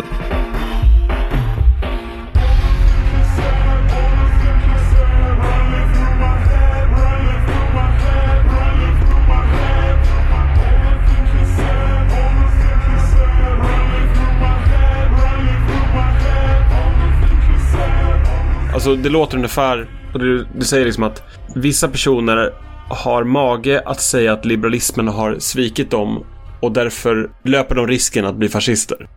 Men det förklarar fortfarande inte varför de går ifrån progressivism till djuphöger. Nej, det är en jättebra fråga, såklart. Och det är inte meningen att vara raljant kring folks så här, oro eller känslor. Men jag säger bara att det här är strategin liksom. Okay. Så att, alltså det är liksom det är den gruppen som han vill tala till. Jag tror att det är en stor del att plocka liksom the in crowd i liksom New Yorks och storstädernas politiska scen är del av den politiska strategin. Ja. För ett annat sätt att se det här är ju också liksom, som klass så har den här liberala liksom medelklassen växt för stor för att kunna ha den typen av tjänster där de då räddar världen eller har maktanspråk, för att de ska kunna på ett trovärdigt sätt få tag på dem. Alternativt metoderna för att säkra den typen av jobb är så pass liksom avkrävande av dig i andra avseenden. Både så här att Du måste bli väldigt cynisk eller väldigt bra på den typen av maktspel som krävs i såna här organisationer som NGO-världen, eller att gå med i ett parti eller jobba för statsförvaltningen. Det vill säga att det är mer sannolikt för en missnöjd liberal elit, någon typ av failed sons, att söka sig till ett nytt polisprojekt och bli dess liksom avantgarde, än att klinga sig kvar vid vad som i många avseenden då blir en allt mer förljugen liberal medelklass. Om man då skulle se det utifrån liksom en materiell eller marxistperspektiv. Det vill säga att de här värderingarna förfaller bort om det inte kan säkra jobb. Och det gäller både de som är kvar i progressivismen och de som lämnar den. Absolut. Ett annat sätt att se det är att vissa liksom blir korrupta och drar liksom, och de andra som är liksom tror på det här mest är kvar. Men det skulle jag säga är en väldigt idealistisk förståelse av båda grupperna. Men alltså så här, sett från ett strategiperspektiv, det är väldigt svårt att se att en vänstertänkare skulle göra samma move idag. Att aktivt försöka appellera till liksom folk med högerinriktning. Och det är en svaghet där i vänstern såklart. Som är delvis på grund av att man inte förstår den andra lika bra som liksom högern förstår de progressiva. Eller någon som Jarvin, tror jag. Ja, för liksom, du har ju massor med klassiska vänstertänkare som har liksom plockats upp ifrån högern. Alltså båda de här kategoriseringarna är ju sjukt breda, men för enkelhetens skull. Alltså en person som Gramsci, som pratar om hegemoni, lyfts in av högern för att också beskriva den nuvarande tiden som någon typ av interregnum mellan alltså regimer. Och det är ju det Jarvin mycket beskriver här liksom. Även en person som fan heter han? Benedict Anderson, som pratar om föreställda gemenskaper, som själv var anarkist och väldigt länge var liksom en uttolkare av en kritiker av nationalism, lyfts nu upp av mer konservativa för att säga liksom, det här är den nya grunden för nationalism. Så det konstiga är väl snarare varför vänstern, jag kan hålla med dig Oliver om att vänstern inte lyfter in högertänkare och gör egna takes på det, men jag ser ingen liksom automatik kring varför det är så, annat än av liksom tradition eller vana. Varför är det liksom bara den ena sidan som innehåller liksom brainbugs och den andra kan bara utnyttjas fritt? Det är för mig ganska... Men det är väl ganska enkelt tycker jag. Och det är väl för att alltså, den ena sidan kontrollerar levers of power och utgör den akademiska ortodoxin och eliten i stora delar av västvärlden. Och där finns det ingen möjlighet till crosspollinering, och det finns ingen möjlighet, eller det är i alla fall Jarvins tes, men det är inte bara hans tes, det är någonting vi ser aktivt, att det är svårt att driva så att säga tankarna i olika riktningar. Om du inte är ortodox liksom, i det lägret så ja, då får du en käftsmäll liksom. Du har mycket mer att förlora, medan högern har inte så mycket att förlora, för att man sitter inte i den typ av hegemoniska makt som vänstern gör. Ja, stora delar av västvärlden. Det skulle vara det enkla sättet. Ja, men också bara att det finns ju en berörelseskräck i vänstern som inte finns i högern på samma sätt. Ja. Att om man tänker sig den andra, alltså om man tänker sig det omvända, att det skulle varit en person som hade växt upp i liksom ett högerkontext liksom, som sen blir en del av vänstern, men som så här lockar, alltså så här använder sin förståelse för alltså så här, den nya högerns mekanismer för att och liksom jag tror att många av de argumenten som en sådan vänsterperson skulle använda skulle attackeras ganska hårt från andra vänsterpersoner. Men också det att man inte behöver. Alltså har man hegemonisk makt, speciellt inom vissa samhällsskikt, så finns det ju inget skäl att behöva övertyga folk. Därför att du är redan i, alltså till exempel, om du växer upp i en innerstad och kanske kommer från vår generation, i Stockholm till exempel, ta det som exempel. Kanske om du växer upp i Stockholms innerstad, så kommer du kanske från en högre kontext. Det är mer rimligt att du gör det än om du växer upp någon annanstans. Men för att överleva ett socialt liv i Stockholm, så kan det ju inte vara, så måste du vara per definition nästan en vänstertänkare. Du kan inte komma till jobb och säga, hörni, jag har en text här jag vill ta upp som diskussion liksom, och det är Curtis Jarvins Principles of the Deep Right liksom. Men kommer du med liksom nästan vilken alla kompisar, du får alla vänstertext som helst liksom, så och nej, inte bara det, du blir ju alltså typ interseksualiteten och allt det där.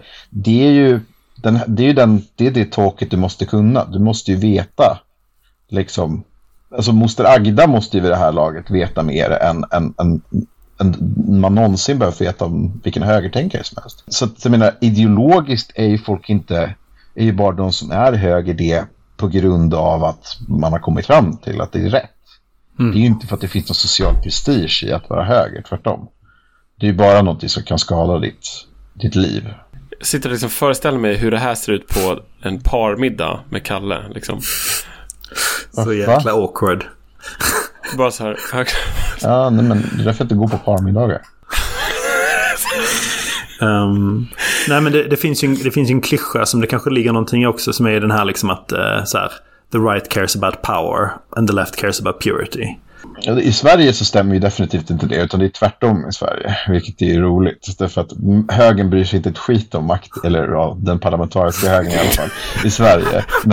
Medan det bara är purity man bryr sig om. Men sådana är villiga att lämna ut 72 kurder för att NATO-medlemskap. Så det där är så här, ja okej, det kanske stämmer i typ så här UK eller USA eller vad fan de inte har makten eller haft någonstans i typ så. Det är något man kan säga typ i Spanien efter revolutionen, men vi brydde oss i alla fall om så demokrati. Vi hade goda värderingar. Ja, skitbra värderingar liksom. Det känns mer som så här vänsterrevolutionism i postfakto än någonting annat. Men i Sverige är det definitivt inte så. Och har inte varit sedan 1914 eller något sånt där. Så att... Nej, men bra pushback. Men Kalle, bara så förstår jag, när du säger vänster, räknar du in liksom, om man säger att man måste vara vänster i Stockholm, menar du typ att man är liberal part, en del av vänster? Ja, men jag menar bara att man måste vara, alltså så här, du måste köpa det officiella narrativ. Ja, alltså precis, du kan, alltså moderat, alltså vänster är någon slags kulturell snarare än i någon slags partipolitisk aspekt. Det vill säga, om man har växt upp i en högerkontext, så tänker jag att då är det folk som är lite konservativa och gammalmodiga. Och... Man använder så här ord som berått mod. Nej. Men du liksom, du är i alla fall inte så här vildsint socialist eller folkpartist eller något sånt där. Det här fångades ju ganska bra i den här. Minns den här artikeln från jag var 10 år gamla. Vad heter han? Bengt Olssons. När ska det röda rinna av kulturens fana? Där han typ så här ågör sig över att liksom, varför ska man ha så här experimentteater på Slussen? Folk vill ju inte ha det. Och varför får man inte säga det i det här jävla samhället? Ja, och det så bra gick det liksom. Nej, men så är det ju liksom. Men alltså, den enkla frågan är att alltså, alla kulturella eliter och alla nu politiska eliter i de flesta länderna, det är bara att titta på business i USA liksom. Alltså, titta på deras liksom språk, titta på deras intervjuer, snacka på deras interna memon. Det är liksom det är klart att de dansar efter maktens pipa liksom. Det är klart att den maktens pipa där, om du kanske om du inte jobbar på ditt favorit kycklingställe som jag också vill gå till, Chipotle. Nej, Chick-fil-A. Chipotle är inte något nazist. Chick-fil-A är konservativt. Chick-fil-A är konservativt. Det är väl det enda stället som inte har så här, ja men typ köpt den här grejen och deras CEO, han kommer väl, alltså jag lovar att jag säger om det 3 år om Biden får ett tillval liksom, det kommer vara utsläppat med så här FBI och bara, han var egentligen bakom någon slags statskupp liksom. Det är så här. Det är ett jobbigt moraliskt dilemma det där, för att ja, precis, de har den läggningen, men det är också väldigt goda hamburgare. Som tur är så behöver inte jag ta ställning till det här moraliska dilemmat, för att de är friterade, de här kycklingbitarna, i jordnötsolja. Och jag är allergisk mot jordnötter, så jag behöver inte ens ta ställning till frågan. Jag bojkottar Chick-fil-A. Men är det Chipotle du går till? Ja, inte efter inflationen kan jag säga. Nej, just det, $19. Ja. Du bojkottar inflationen också? I wish. Ja. Så där är ekonomisk realism. Ska vi ta en paus före vitalitet förresten? Ja. 2 minuter. 5 minuter. Okej, 5 minuter. Alltså, jag har ju lyssnat på våra tidigare klipp och jag vet att ni snackar skit med mig när jag är borta, så jag vågar inte riktigt gå. Men jag ska göra det ändå. Så bra. Jag är borta nu. Jag ser inte. Han är lite jobbig nu, Johan. Vilken grej att läsa Jarvin alltså. Nej, vadå? Det är ganska... Alltså, igen, mot Land. Fan, ingenting slår Land. Jarvin är bara lite så här Machiavelli i högerkläder liksom. Nej, strong disagree. Land är en person på flanken. Ingen bryr sig om Nick Land. Det här är en person som har reellt politiskt inflytande och det kommer att öka. Ja, jag tror du önskar det, men jag tror inte du kommer få se det. Men önskar det utifrån någon slags analytiskt samhälle. Jag önskar det. Nej, jag vet det, men alltså, jag menar mer i någon form av så här analytiskt så att du ska ha rätt i det. Men alltså, men jag tror det är lite grann som så här, hur mycket påverkar Jeremiah Wrights predikningar verkligen Obama så här? Ja, det är som så här Bannon och Trump så här, han är ju Saul Alinsky, liksom, Bannon är ju vad Saul Alinsky var för Obama liksom. Det är bara så här, hade han bara så här, han var terrorist fistbump. Jag tror du underskattar hur mycket hat det finns där borta mellan de båda sidorna. Hur mycket resentment det finns. Nej, det gör jag inte.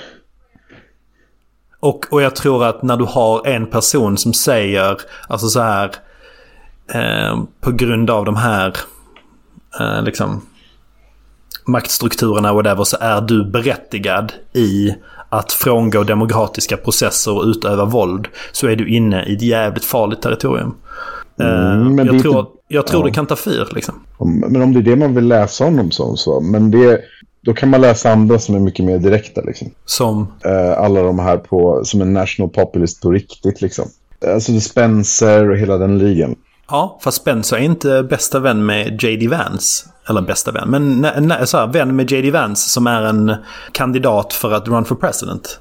Ja, men not buying it faktiskt. Jag tror det där det är en bra story, men jag tror inte det funkar så liksom. Jag hoppas innerligt du har rätt. Why we for slumber, America, land of brave and true, with castles and clothing and food for all belong to you. Every man a king, for you can be a millionaire. But there's something belonging to others, there's enough for all people to share. When it's sunny June and December too, or in the winter time or spring, there'll be peace without end, every neighbor a friend, with every man a king. Vitalitet. Det var en grej som jag kom att tänka på när vi snackade om det här med liksom varför progressiva går över till djuphögen. Och jag tänker att det kanske, några av svaren kanske finns i det Jarvin pratar om kring vitalism eller vitalitet. Alltså att det var jag ska inte säga namn, eller ska man säga namnet i podden så blir det så beep. Men jag pratade med en person om varför den hade liksom beskrivit sig själv som att den typ lämnat vänstern.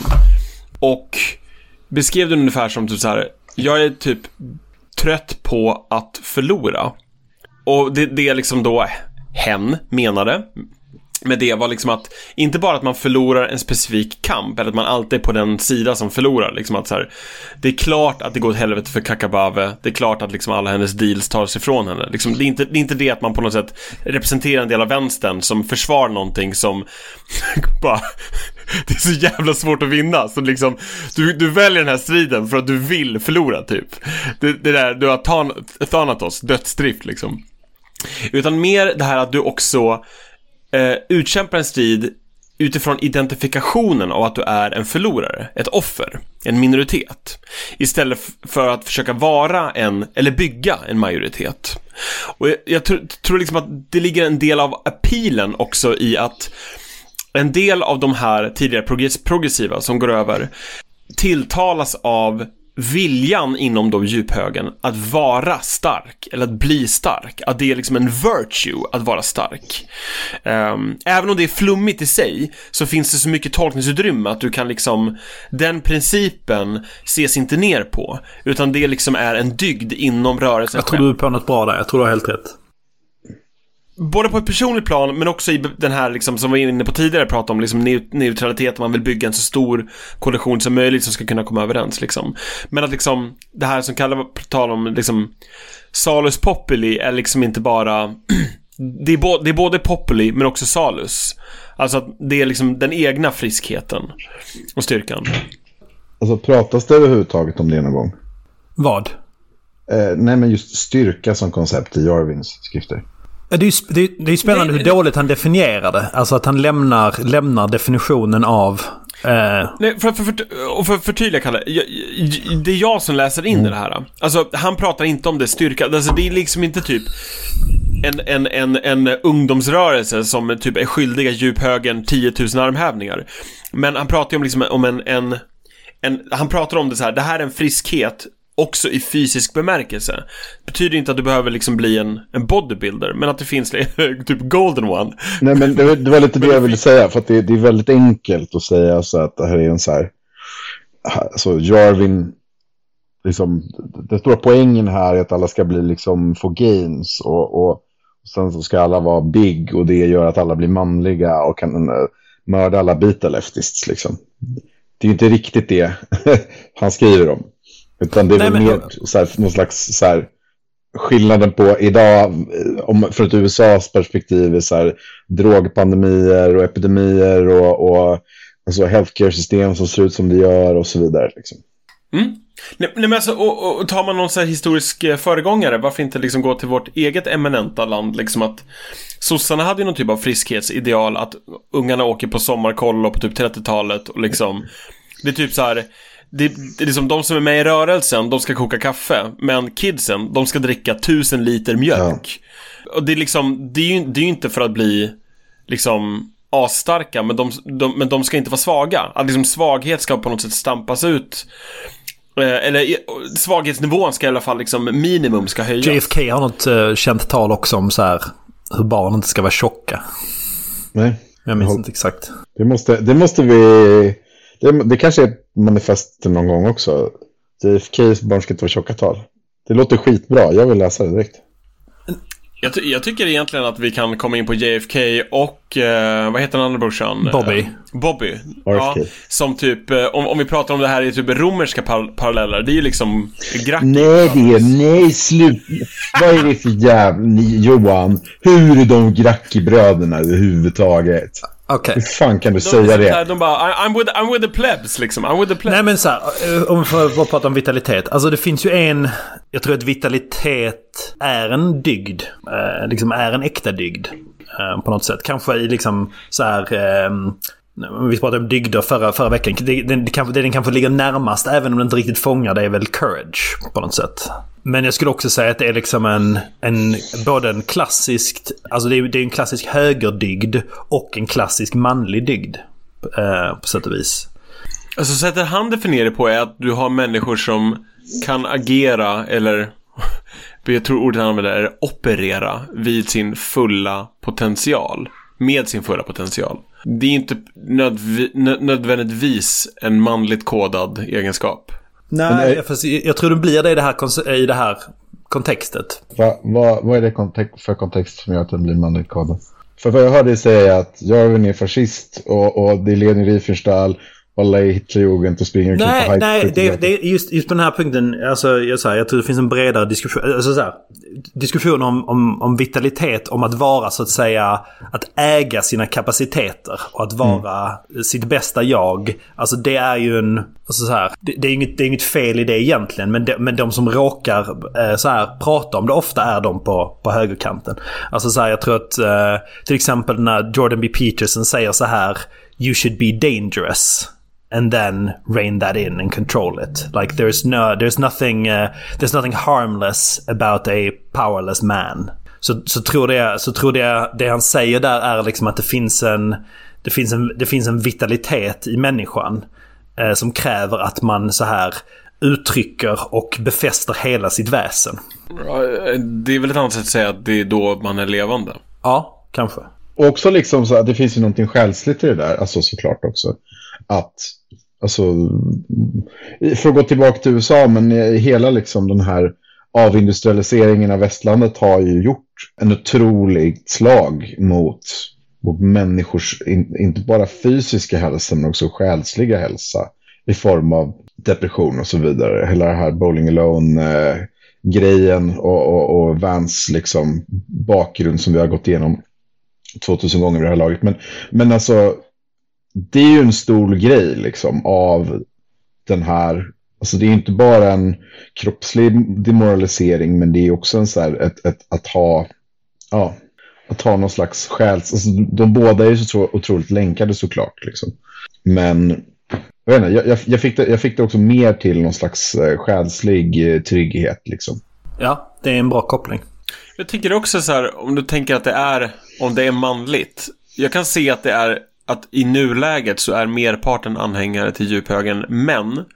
Men det skulle snarare vara då att den här typen av vitalism man pratar om erbjuder en progressionsbana för den typen av liksom så här, ja men typ killar sitter och spelar dataspel, sen kollar på klipp och känner liksom någon typ av misantropi, och sen så hittar de någon typ av dygdlista och följer den och då, citat, syr upp sitt liv. Den där berättelsen skulle liksom ha en plats i en sån här projekt, medan det är svårare att se den liksom att vänsterns organisationer skulle värdesätta. Det är klart att högern alltså, traditionellt emphasizar personligt ansvar mer för sitt liv. Och deras lösningar är ju ofta nära psykologiska. Det är det som kopplar, alltså det är det som gör Jordan B. Peterson på något sätt till en politisk tänkare. I att det psykologiska och det politiska projektet är detsamma där.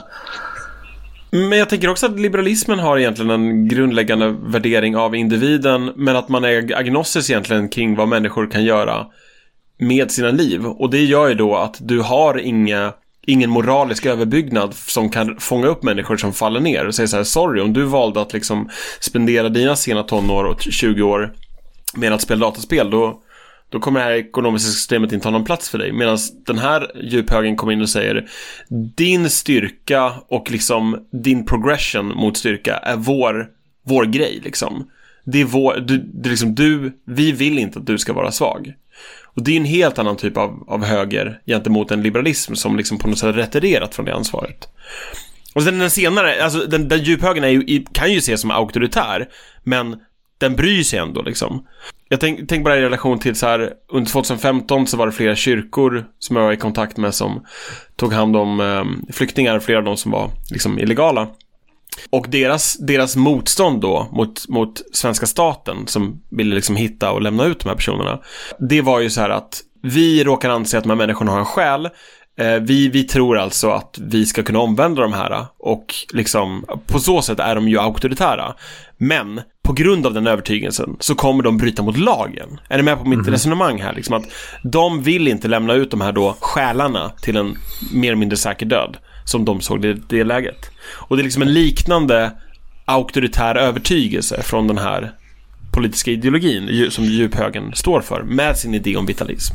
Den är inte agnostisk för människors välfärd liksom. Nej, exakt. I det här avseendet är den ju då inte agnostisk alls. Om man tar det i kontrast till liksom, neutralitet som princip som kan vara agnostisk i specifika kamper till exempel, eller tidlöshet-principen som är agnostisk. Men det här om vitalismen är ju absolut. Salus är absolut. Salus är absolut. Så ni den här trailern för Tucker Carlsons dokumentär End of Men som han gjorde för några månader sedan? Nej. Nej, men den följde, vad kan det vara, ett par månader efter den här Jarvin-intervjun så lanserade han en dokumentär som egentligen handlar om liksom hur manlig vitalitet har försvunnit. Jag kan bara läsa snabbt hur den här det är så här, trailern är Richard Strauss, du vet, 2001 Space Odyssey-låten som går. Och så är det så här bilder på män som typ badar isvakar och brottas nakna. Och någon kille som står med så här men UV-ljus på snoppen för att det ska aktivera testosteron. Och citatet som går i bakgrunden är Once a society collapses, then you're in hard times. Well, hard iron sharpens iron, as they say. And those hard times inevitably produce men who are tough, men who are resourceful, men who are strong enough to survive. Then they go about to re-establish order. And so the cycle begins again. Och jag tror att där fångas också kopplingen mellan vitaliteten och Jarvins önskan om ordning. Liksom. Att det krävs starka, vitala människor för att kunna ta sig an de utmaningar som han tror att den här omvälvningen kräver. Okej, alltså om jag förstår rätt, mer att hans idé om vitalism också följer den här nästan cykliska eller organiska bilden av olika regimer som avlöser varandra. Jag vet inte om det är Jarvins idé. Det är Tage Karlssons grej, så jag ska inte dra in dem i varandra för mycket. Men... Ja, nej men alltså anledningen varför jag frågar det är för att om han då ser det nuvarande styret som inte en demokrati utan en oligarki och att den måste då ersättas slutligen av monarki, vi kommer komma tillbaka till det, men att det är liksom det han egentligen säger med oligarki är att vi lever i degenerate times. Ja, precis. A little dark age med mig. Ja, okej. Och då är det liksom vad är det? Bad times breed strong men. Strong men make good times. Good times make weak men. Weak men make bad times. Bad times make strong men.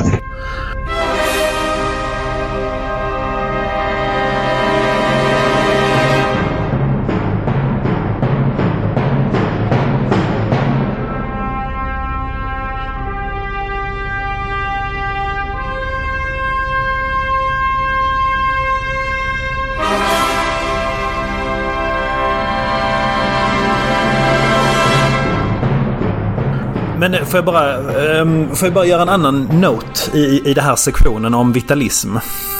Och det är ju det här movet han gör i den här sektionen när han säger att så här, andra inriktningar inriktar sig på att mäta lycka på något sätt. Men vi är inriktade på vitalitet. Och vitalitet går inte riktigt att mäta, man bara vet om det finns eller inte. Alltså så här. Och sen så citerar han Carlyle igen. Och säger så att Carlyle hade rätt när han påpekade att statistik kan man typ inte lyssna på. Alltså för att man kan använda nummer hur som helst för att passa ett narrativ. Utan istället måste man lita på vishet. Och han slutar med att säga att om du inte tror att USA är på en dålig plats så finns det inget sätt jag kan övertyga dig på. Och jag tycker att det här är liksom en av de mest obehagliga movesen han gör i hela texten. När han framförallt för en person som alltså så här utger sig för att förespråka någon form av reason eller någon form av progress towards truth som man ofta gör. Så att då kasta ut alltså empirisk undersökning till förmån för quote-unquote vishet är, I don't know, det så säger en person som vill berättiga något som han inte kan argumentera för, i min mening. Ja, alltså jag ska säga både och, för att ett annat sätt att prata om det här är också för att låna ett modord idag, den levda erfarenheten. Alltså du på något sätt försöker grunda också resonemang i fenomenologiskt, vad människor är med om. Och om du gör ett sånt där påstående och it rings true med tillräckligt mycket personer, då finns det ju någonting intuitivt som man greppar. Jag tolkar snarare som att hans avfärdande av det statistiska är att det öppnar upp för en typ av manipulation av vad det är som händer. Och det kan man också säga såklart om att göra sig uttolkare av människors intuition. Fair. Men jag ser inte movet till fenomenologi som mer nefarious. Men sorry, då har han ju gjort sig skyldig till exakt en typ av identitetspolitiska position som han säger sig motsätta sig. Alltså, det beror väl på om den har... Alltså, hans absoluta poäng är att vi inte ska vara i ett samhälle där allas lived experience Jag menar att den battle som utspelas är liksom mellan folks olika lived experience. Men jag tror att det beror på vilka anspråk han gör. Alltså han säger så här, om du inte ser att landet är i ett dåligt tillstånd. Det är inte samma sak som att hans lösning är den människor måste köpa.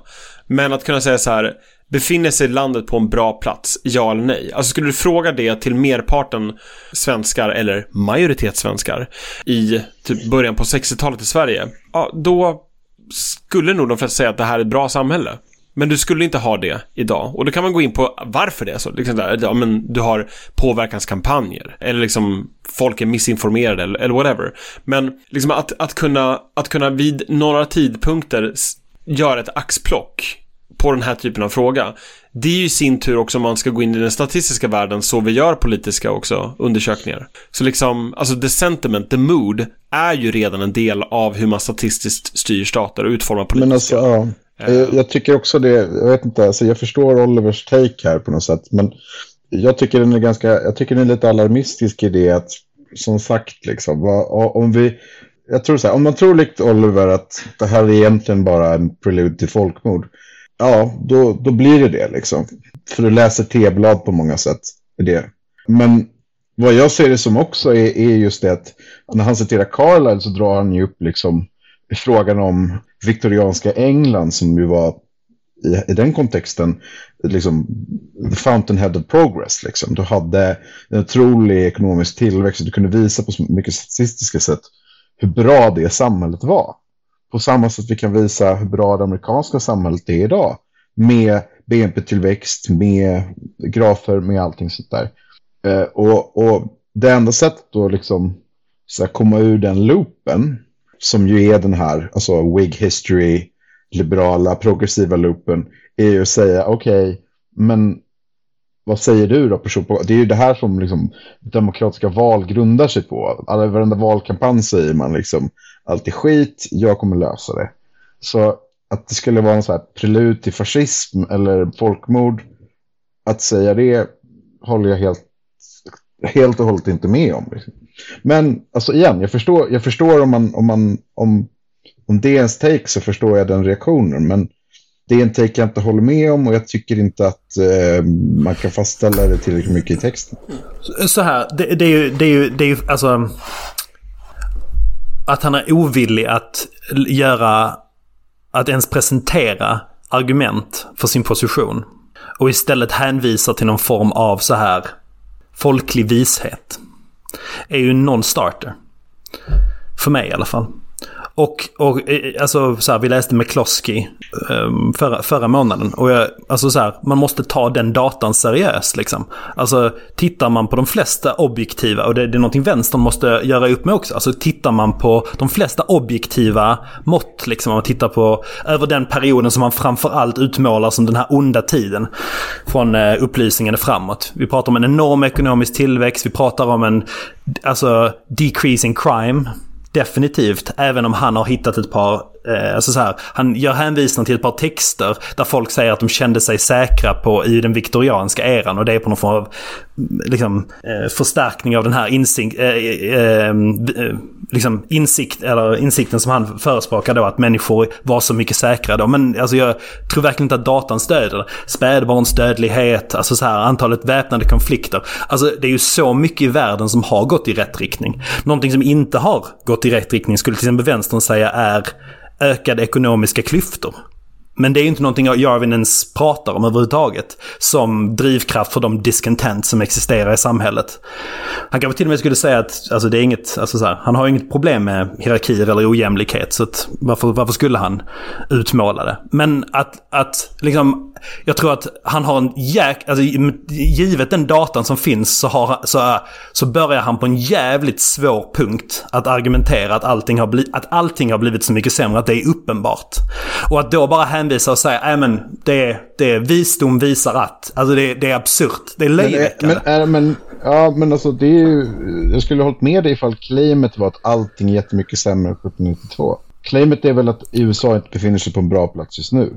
Ja, fast till exempel crime är ju en sak som är väldigt Alltså så här, som framför allt pekas ut som en sån här faktor där allting har, eller så här, som definitivt har blivit sämre. Men faktum är att crime sedan 1600-talet har droppat och att det har varit en precipitous decrease in crime i hela västvärlden sedan 80-talet. Hur förhåller, alltså, what are we talking about? Alltså jag förstår att alltså, han är inte ens intresserad av att hitta de rätta kausala sambanden här, utan han har en känsla och säger till dig, det här är din känsla, om du inte har den känslan då är det ingenting jag kan säga till dig. Ja, nej men jag tror det är lite så. Alltså jag tror det är en så här lösning på, antingen så tycker du att den här tiden är hopplös på många sätt. Eller så tror du inte på det. Eller så tror du att allting är i den bästa av alla världar. För det tar ju lite slut med liksom, politiken tar ju lite slut om vi säger så där också. Om vi säger att allting blir bättre, okej, men så lita på oss, trust us.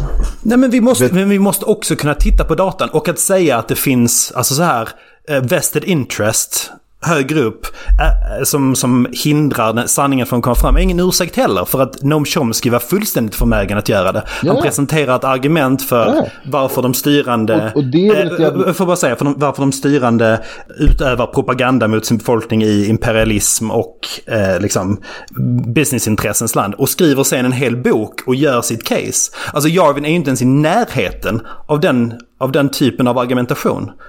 Det är ju bara alltså så här, han hänvisar till en känsla och genom liksom en memtext vill att du ska få den känslan också. Jag tänker också, Oliver, att de tänkarna finns på nästan på olika tidsplan. Alltså Chomsky utövar ju en politisk kamp i sin samtid. Nästan som att han håller emot för dumhet i liksom den amerikanska intelligentian i sin samtid. Medan Yarvins perspektiv är väl snarare på liksom så här att vara en nietzscheansk tänkare över liksom decennier eller liksom ett århundrade. Och även över århundradet har de här indikatorerna gått i rätt riktning. Jo, men det du hänvisar till här är ju typ hur fysiska vetenskaper och ingenjörskonst översätts, alltså de framstegen översätts direkt in i politiska framsteg.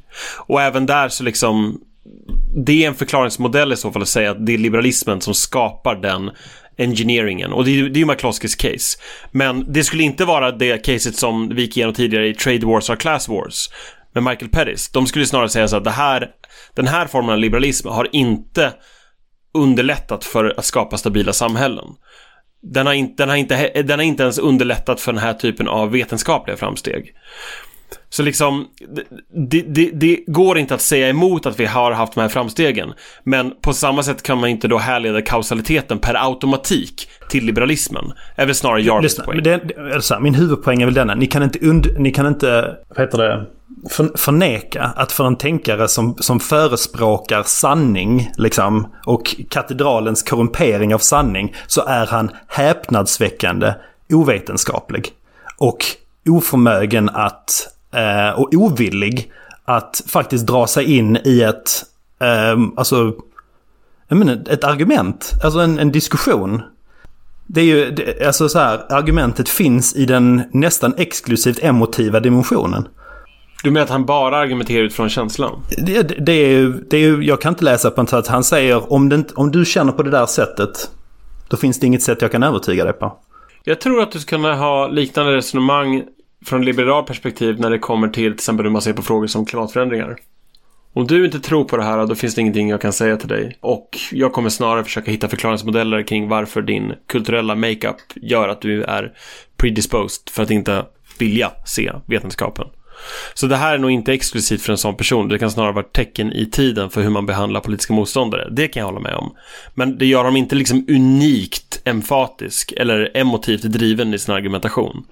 Det är väl snarare bara att det finns en yttre punkt eller en bortre punkt efter vilken det är liksom vad Zizek skulle kalla för pure ideology. Ja, men alltså, ja, men då vet jag inte relevansen.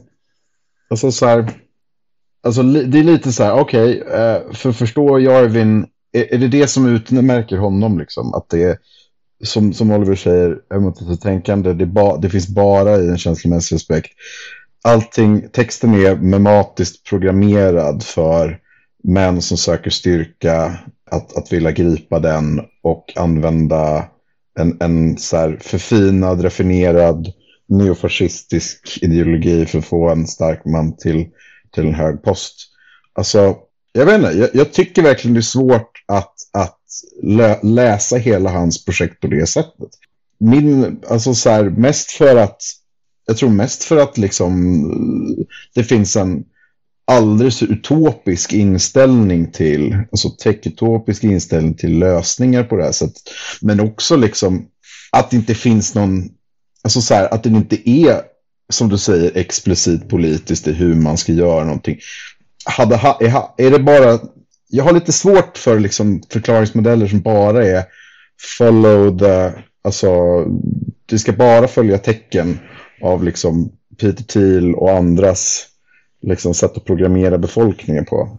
Ja, vad menar du med det? Nej, men att det här är någon slags så här high level memetic warfare som ska programmera om så här high level post-liberals till att bli fascister liksom. Och det är bara så här, det är bara svårt att se hur det här ska vara det bästa sättet att göra det på. Och att det är den mest intressanta läsningen av texten. I mitt huvud. Ja. Jag är bara så här, jag bara ser det inte. Alltså, jag förstår att så här, absolut, han är inte logiskt konsekvent. Han är inte vetenskaplig. Nej, men det är också så här ganska typiskt för den här typen av tänkare liksom. Ja, men det här är en perfekt punkt att gå över till nästa punkt, vilket är att liksom, hur kan man ha punkt 4 som är realism om man inte är en logisk tänkare, om man inte är villig att engagera med konkreta argument. Alltså vad är det för typ av realism? Då är det ju bara då finns det ju ingenting. Vad betyder det då? Menar att han är relativist eller? Ja, men vi kanske ska börja från början. Alltså, eller liksom, för att vad är det? För att han har ju någon idé om att vi inte, precis som du sa i introduktionen, att vi inte kan se verkligheten som den är på samma sätt som att man inte kunde göra det i Sovjet liksom. För att vi har ett kontrollsystem som heter katedralen. Ja, alltså så idén om realism är ju där hans idé om katedralen tydligast beskrivs. Och man ska liksom, jag vet inte om jag ska liksom beskriva katedralen. Det är typ så här journalism plus akademin. Alltså den gruppen personer är de som ingår i institutioner som vars agerande tillsammans lika gärna skulle kunna vara en och samma organisation. Och den här organisationen nästan metafysiskt är katedralen. Och det finns liksom egentligen bara ett ideologiskt budskap. Man skulle säga att de är ideologiskt synkroniserade. Men liksom hans realismaspekten här ligger ju i att det går inte att utveckla politiska alternativ om du inte intellektuellt utmanar den här katedralen. Eller blir intellektuellt suverän eller självständig, om man skulle säga det då. Så att jag ser inte som att han beskriver det som att det är relativism, men snarare att på samma sätt som vi förhöll oss kritiskt till sovjetisk samhällsvetenskap så behöver vi kunna förhålla oss kritiskt till då västerländsk samhällsvetenskap. Alltså journalistiken och akademins humanistiska, politiska, sociologiska, antropologiska beskrivningar av liksom what makes people tick, prioriteringar, den här biten liksom. Och det är enkelt i efterhand att säga så här, ja men Sovjet hade fel, men det är ju liksom ett politiskt faktum. Den gick ju inte, alltså Sovjet kollapsar ju av sig själv, men det han ser här är väl snarare att du behöver på något sätt göra det här jobbet på egen hand eller också då för andra. Och att det har redan gjorts tidigare. Det är snarare så jag ser liksom hänvisningen till Sovjet. Snarare än att västerländsk samhällsvetenskap är detsamma som sovjetisk samhällsvetenskap. Alltså jämförelsen görs ju ofta till Chomsky här när det kommer till Yarvin. Att det finns en likhet mellan Chomsky's manufacturing consent och idén om katedralen. Men jag tar nog av, alltså det tror jag inte. Alltså för att Chomskys argument är ju ett empiriskt underbyggt argument som innehåller både en idé om vilken motivation som driver de här krafterna och vilken mekanism genom vilken den utförs. I förhållande till det så förefaller mig i alla fall, och ni får hålla med mig, alltså idén om katedralen närmare typ QAnon-teorier. I hur den explicit tänker sig att den här kontrollen sker liksom. Alltså katedralen är ju liksom ett liberalt etablissemang som framförallt då representeras av Ivy League-skolor och de här liberala pressarna som New York Times etc.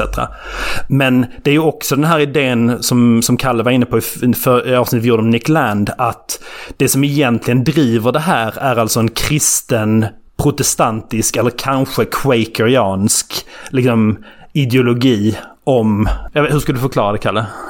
Nej, men om liksom moralisk renhet och moralisk, så att säga, förbättring. Och en tanke på, som också vävs in ganska bra i den här liksom Whig Conception of History. På grund av att det var den typen av så att säga, puritarianer som var med i den rörelsen.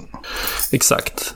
Men liksom, jag tror att egentligen så börjar han argumentera på en väldigt svår punkt. Och jag tycker inte han driver hem argumentet. För att faktumen är att liksom, USA har blivit mer liberalt över de perioder han är intresserad av. Men det har också Sydamerika. Det har också Sydeuropa. Det har också Sydostasien. Alltså det finns platser på jorden där det inte har hänt, sig i Kina. Men det är en auktoritär regim liksom. Liksom så här, det finns ju en tolkning av den här datan som är att när människor faktiskt får frihet att välja själva så väljer de den här ideologin för att de tycker om det. Alltså det är ju det måste väl ändå sägas vara en first order tolkning av vad som händer. Varför men då skulle han vilja säga så här, men då, det kan inte vara så att de väljer det. Det måste vara någon form av kontroll som gör att de... Pratar vi akademin nu, eller? Ja, men att människor väljer det här, att de har blivit mer progressiva i sina preferenser. Det måste vara på grund av mind control. Men det hade varit allt för tinhattigt liksom, om man säger att det finns någon liten kommitté liksom, uppe på något kontor i Harvard som bestämmer detta. Så han föreslår någon form av distribuerad konspiration där det inte finns någon koordinering, utan snarare att det är liksom protestantisk ideologi som någon form av memetiskt virus som sprider sig över världen. Till och med till platser som inte är protestantiska. Och förvandlar människors sinnen liksom till mush in the act of it. För att det är ju alltså så här, har New York Times och Harvard mycket makt i Venezuela liksom? Eller i Italien eller i Japan? Har de inte det? Ja, alltså Mersheimer skulle väl säga att den är begränsad. Ja, men har inte amerikansk kultur makt i Sverige? Har inte New York Times ledarsida reell makt i Sverige? Om vi ska ta ett exempel från Sverige. Det fanns ju en tid fram till typ internets genomslag där du mer eller mindre kunde göra karriär som kulturskribent på typ DN genom att mer eller mindre copy-pasta artiklar från New York Times i översättningar. Om inte det är liksom synkronisering av ideologi, I don't know what is. Men liksom... som sagt, vi är också ett protestantiskt land och vi är väldigt nära USA. Så jag tycker det är ett dåligt exempel för poängen. Nej, men det jag menar är att det är inte nödvändigtvis en mind control så mycket som att det här är så man på det bekvämaste sättet har ett maktanspråk. Om någon säger så här, jag vill förändra världen, jag vill förbättra världen. Ett annat sätt att säga det, jag har vilja till makt. Och det här är det enklaste sättet att göra det på utan att skaffa sig a whole lot of trouble och fiender på. Men varför, alltså frågan är också så här, okej, du säger så här, Venezuela har blivit, alltså så här, varför är det så att ideologierna verkar otroligt väl synkroniserade? Alltså varför är det till exempel en viss typ av kritisk rasteori som sprids i hela världen nu? Alltså i Brasilien, i Sverige. Alltså är det för att det här plötsligt blir de viktigaste frågorna i Sverige, eller är det för att den amerikanska eliten ger tankeavtryck på resten av världen som är jättestort? I England, i Schweiz, i liksom... Finns väl ingen europeiskt företag du måste säga om du är vad dina personal pronouns är nu för tiden liksom. Ja, men alltså poängen ligger ju i hans grundargument, vilket är att left to their own devices kommer samhällen alltid att drifta vänsterut. Och då är du på en ganska tung position, för att hur visar du att det här inte bara är preferenser? Att om människor får möjlighet att välja, så väljer de den vägen. Alltså det kan ju vara preferens för den eliten som befinner sig i den positionen. Alltså det han beskriver här är ju inte en generell preferens, utan han beskriver är ju en minoritet i de här länderna som råkar inneha merparten av liksom maktpositionerna. Om det är journalistik eller akademi eller statsförvaltning, det han då kallar för katedral liksom. Och deras preferenser kan aligna med varandra, för det är så man gör maktanspråken. Men det säger ju ingenting i sig om hur du bygger ett samhälle som funkar. För så länge samhället funkar för de här grupperna, den här minoriteten, då kan det fortgå. Alltså så att oavsett om det är en preferens eller inte, så skulle han ju ändå säga det är inte bra, det är inte gott, det skapar inte ordning, det skapar över tid kaos, för att det sätter grupper mot varandra. Jag tror det snarare är så jag ser hans liksom kritik av katedralen. Inte liksom att det här är en världsordning, utan snarare att det är typ världskaos. Ja, men vad är mekanismen? Alltså han hävdar att den här rörelsen sker av control av en amerikansk elit. Trots att den här rörelsen sker över hela jorden, över hundratals år hela tiden. Och alltså så här, okej. Det är möjligt att det är något som är så djupt smittsamt med den här Protestant bug. Eller så är det bara en nice idé som folk gillar. Ja, fast vad händer i alltså, det finns ju ganska många ställen det inte är så på. Och det är inte bara i Kina. Alltså, Japan har inte så mycket Japan är så mycket slängar av det här. Indien kan man inte säga är alltså, stor del av muslimska världen inte heller. Venezuela i all ära liksom, men jag vet inte, Brasilien. Alltså... För att gå in på det här också, för att faktiskt landa i vad det är han säger. Alltså här, han säger ju inte i sin realism då, vilket egentligen betyder revisionism, att göra om de här institutionerna. Han säger ju inte om så här, vi ska kategoriskt vara emot allt som katedralen står för idag.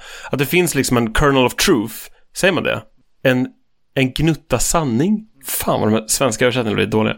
En gnutta sanning i del av det katedralen idag förespråkar. Men att den liksom idag har en dogmatisk karaktär. Och på samma sätt så skulle han ju vara emot en motsvarande 180 graders dogmatisk inställning ifrån en djup höger svar på det här. Så liksom, det han säger snarare att vi behöver betrakta det som idag är katedralen med samma skepsis som vi utsatte den sovjetiska samhällsvetenskapen för. Och se om if anything gives i det misstänkliggörandet. Det är det som är den realistiska aspekten. Så jag kan hålla med om att det finns en relativisering här, men det finns ju också gränser för den typen av approach. Det är liksom inte att bokbål och ikonoklasm hela vägen. Det är snarare att kunna gå till de som är, ja men till exempel, de aktörer idag som vi har källtillit till. De stora etablerade tidningarna, plattformarna, myndigheter. Och bara så här, ja men nu ska jag utsätta de här för källkritik. Och det är det jobbiga ligger i. Inte att de här aktörerna är per definition revolutionärer eller relativister. Utan att de liksom vänder tillbaks redskapen mot katedralen. Och om vi går tillbaka till Chomsky, alltså så här, hans arbete tycker jag är sound. Han belägger ju också, vilket jag tycker är mer övertygande, de materiella skälen varför aktörerna vill vara ideologiskt synkroniserade. Men Jarvin tar ju ett annat steg och säger, eftersom de här aktörerna förhåller sig till varandra på ett så likartat sätt, så kan vi lika gärna betrakta dem som en och samma katedral. Ja, men det är ju alltså så här, that's not an argument. Alltså för att folk har liknande preferenser måste det finnas en konspiration som pushar alla i samma riktning. Nej, om inte folk, en kulturell grupp. Det är det här som är hans poäng. De som ockuperar de här positionerna är en litet segment av befolkningen. Det är ju där i problematiken ligger. Att de kan inte bygga ett samhälle som har legitimitet från alla de andra. Därför de kör över andra gruppers kulturella preferenser. Det är ju det som är hans problem. Så liksom jag håller med om att det är klart att det blir närmare QAnon än manufacturing consent om du säger att det är en katedral. Men det är ju en mytologisering av Chomskys kritik i syfte att göra en revision, en omarbetning. Så det är ju en politisk princip. Som han säger att västvärlden har blivit övertagen av jag tror han skriver en religious cult. Men det är också på något sätt så här, ja, han säger liksom så här, jag tänker inte liksom sugarcoata hans liksom, om du hittar liksom preposterous claims, men det är snarare så här, är det här en vektor, är det här en riktninganalys som är relevant för att ifrågasätta hur man bygger ett samhälle? Och där skulle jag säga i nuläget så det här tycker jag är lovande. Snarare än typ så här, det här är en konspiration. Det här är liksom tin hats. Det är inte som att det finns ett rum där man sitter och konspirerar. Det är liksom inte Klaus Schwab som bara så här: välkommen till min katedral. Vi har 10 kardinaler. Nej, det är något långt mer absurt. En självorganiserande konspiration som inte ens behöver koordinering. Det är inte absurt. Det är ju att beskriva ett klassintresse. Eller ja, om du tycker marxismen är absurd, okej, fine. Men liksom, säg det då. Ja, jag vet inte om vi... Jag tror, för att citera Jarvin själv, liksom, if you don't believe it, I can't convince you, liksom. Till slut så blir det så här, ja, men Oliver kan kasta fram mycket bra stats på att alla vill bli liksom progressiva liberaler och att det är bara självselekterat, och så bara råkar de vara superauktoritära och kasta ut alla från institutionerna som de inte gillar, liksom. Men så är det, för det är självorganiserat och självvalt, liksom. Men okej, om vi uttrycker det på ett annat sätt. Du går på någon typ av fest och så träffar en person som är journalist och så bara så, ja, men vad tycker du är politiskt viktigt? Och så säger de typ så här: ja, men jag är så här socialliberal. Kommer ni bara: nej! Vad är du det? Bara, ja, men det känns rimligt, liksom. De kommer inte bara så här: ja, men jag är så här Rudolf Kjellén, geopolitisk paleokonservativ. Det känns rimligt. Liksom, det är liksom... Johan, du glömde att han har valt det.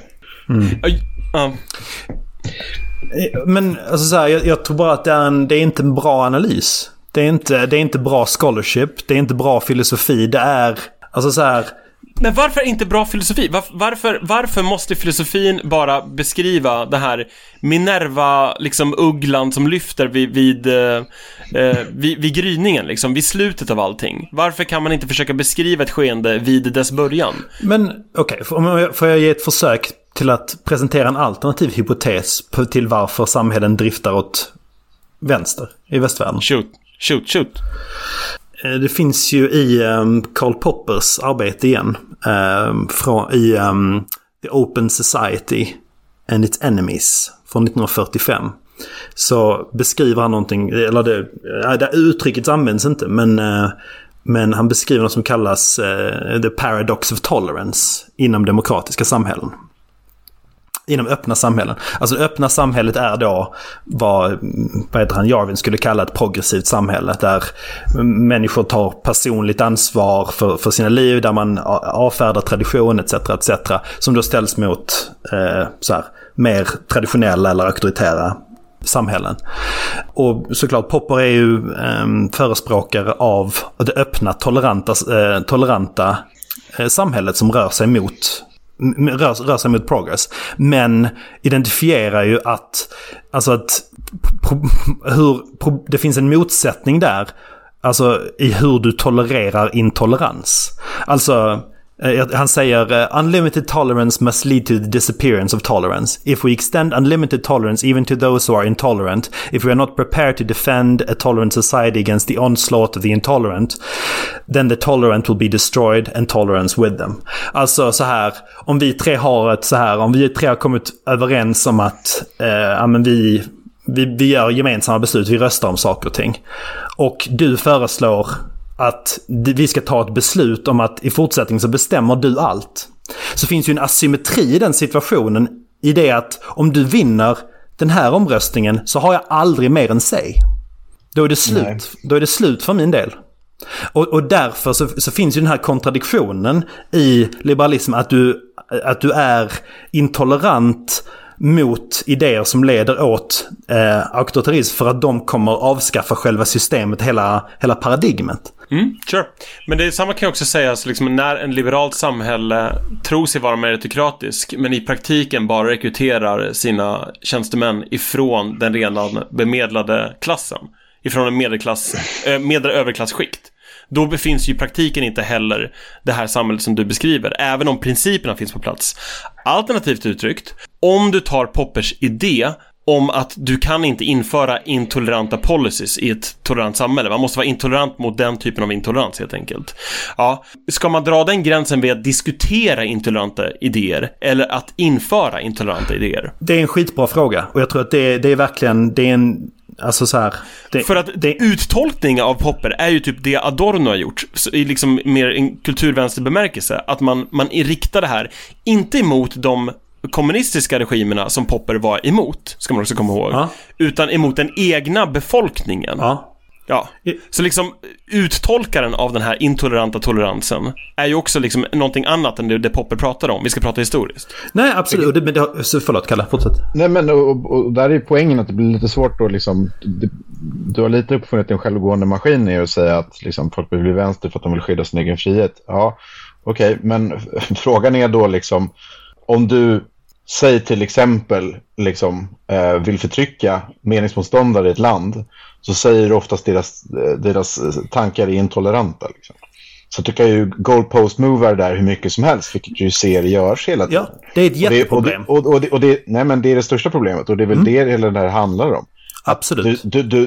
Du destabiliserar det här samhället till den grad som Jarvin skulle säga har gjorts genom att göra det här och skaffa dig själv politisk makt och säga att jag är den enda sanna uttolkaren av den här demokratin. Och det är inte demokratiskt att till exempel då säga att det statliga mediet har slagsida åt visst eller annat håll. Det är inte demokratiskt och så vidare. Så att det är ju det här som är liksom, jag tror det får svårt med bevisbördan där, att säga att det är därför folk blir vänster, vad nu det betyder här, liksom. Jag håller med dig, men låt mig bara göra klart vad jag säger. Det jag säger är att det finns en asymmetri i demokratiska samhällen på grund av the paradox of tolerance. Som gör, alltså jag tror att den är riktig. Och det gör att det finns backstops mot alltså högeridéer på ett sätt som det inte gör mot vänsteridéer. Tvärtom i Sverige, alltså det är ett konkret exempel i Sverige till exempel. Alltså när vi pratar om hur demokratisk till exempel ekonomin ska vara, vilket är ju en vänsterpoäng hela tiden, att man ska göra den så att säga mer demokratisk, det vill säga att staten ska centralisera den. Då har det största demonstrationen du någonsin haft i Sverige mot den typen av policies liksom.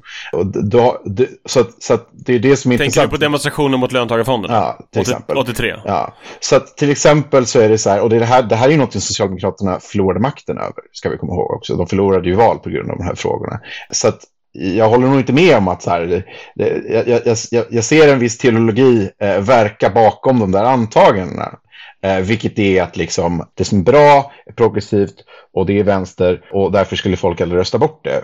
Men problemet är ju bara det att det krävs någon slags balans liksom. Och vi ser en ganska stor imbalans i större delen av världen, eller större delen av västvärlden nu skulle jag säga, som gör att liksom, till exempel som vi sagt tidigare, det är svårt för folk i akademin att förstå folk som röstar höger.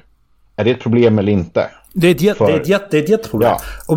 Men det är ju inte bara liksom, så här konservativa som har diskuterat detta. Alltså det här var ju en diskussion inom 1900-talet bland liberaler. Hur långt ska man gå i att tolerera tolerans etc. Rawls uppdaterade sen Poppers texter 71 i Theory of Justice och sa att men vi måste faktiskt acceptera också det intoleranta. Bara i extrema omständigheter där liberaler tror att reason with good reason and yada tror att deras säkerhet är hotad, så har man rätt att inte tolerera intoleransen.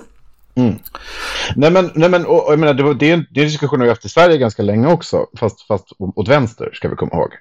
Svensk 1900-talshistoria från 1945 eller kanske till och med tidigare, hela 1900-talshistoria har varit en fråga hur tolerant ska man vara mot en viss typ av vänster, och den har kommit från socialdemokratin. Så att jag har svårt med, jag skulle nog säga att det är lite för anglo-left ögon på just den talking pointen. För i mitt huvud så är det liksom, har det slagit åt olika håll i svensk historia. Både folk som protesterat åt för mycket vänster och för mycket höger liksom. Eller att det varit en diskussion åt båda håll. Frågan är om det här är då läge att faktiskt gå över till det han de facto förespråkar. Alltså absolutismen. Verkligen. För att han säger ju att vi ska göra om, liksom djuphögern vill hitta en monark som styr samhället. Och i det avseendet då, oavsett om det sker demokratiskt, liksom att demokratin dör till applåder, att man röstar fram liksom en valmonarki eller liksom så vidare. Men när den här monarken väl har makten, då är makten absolut.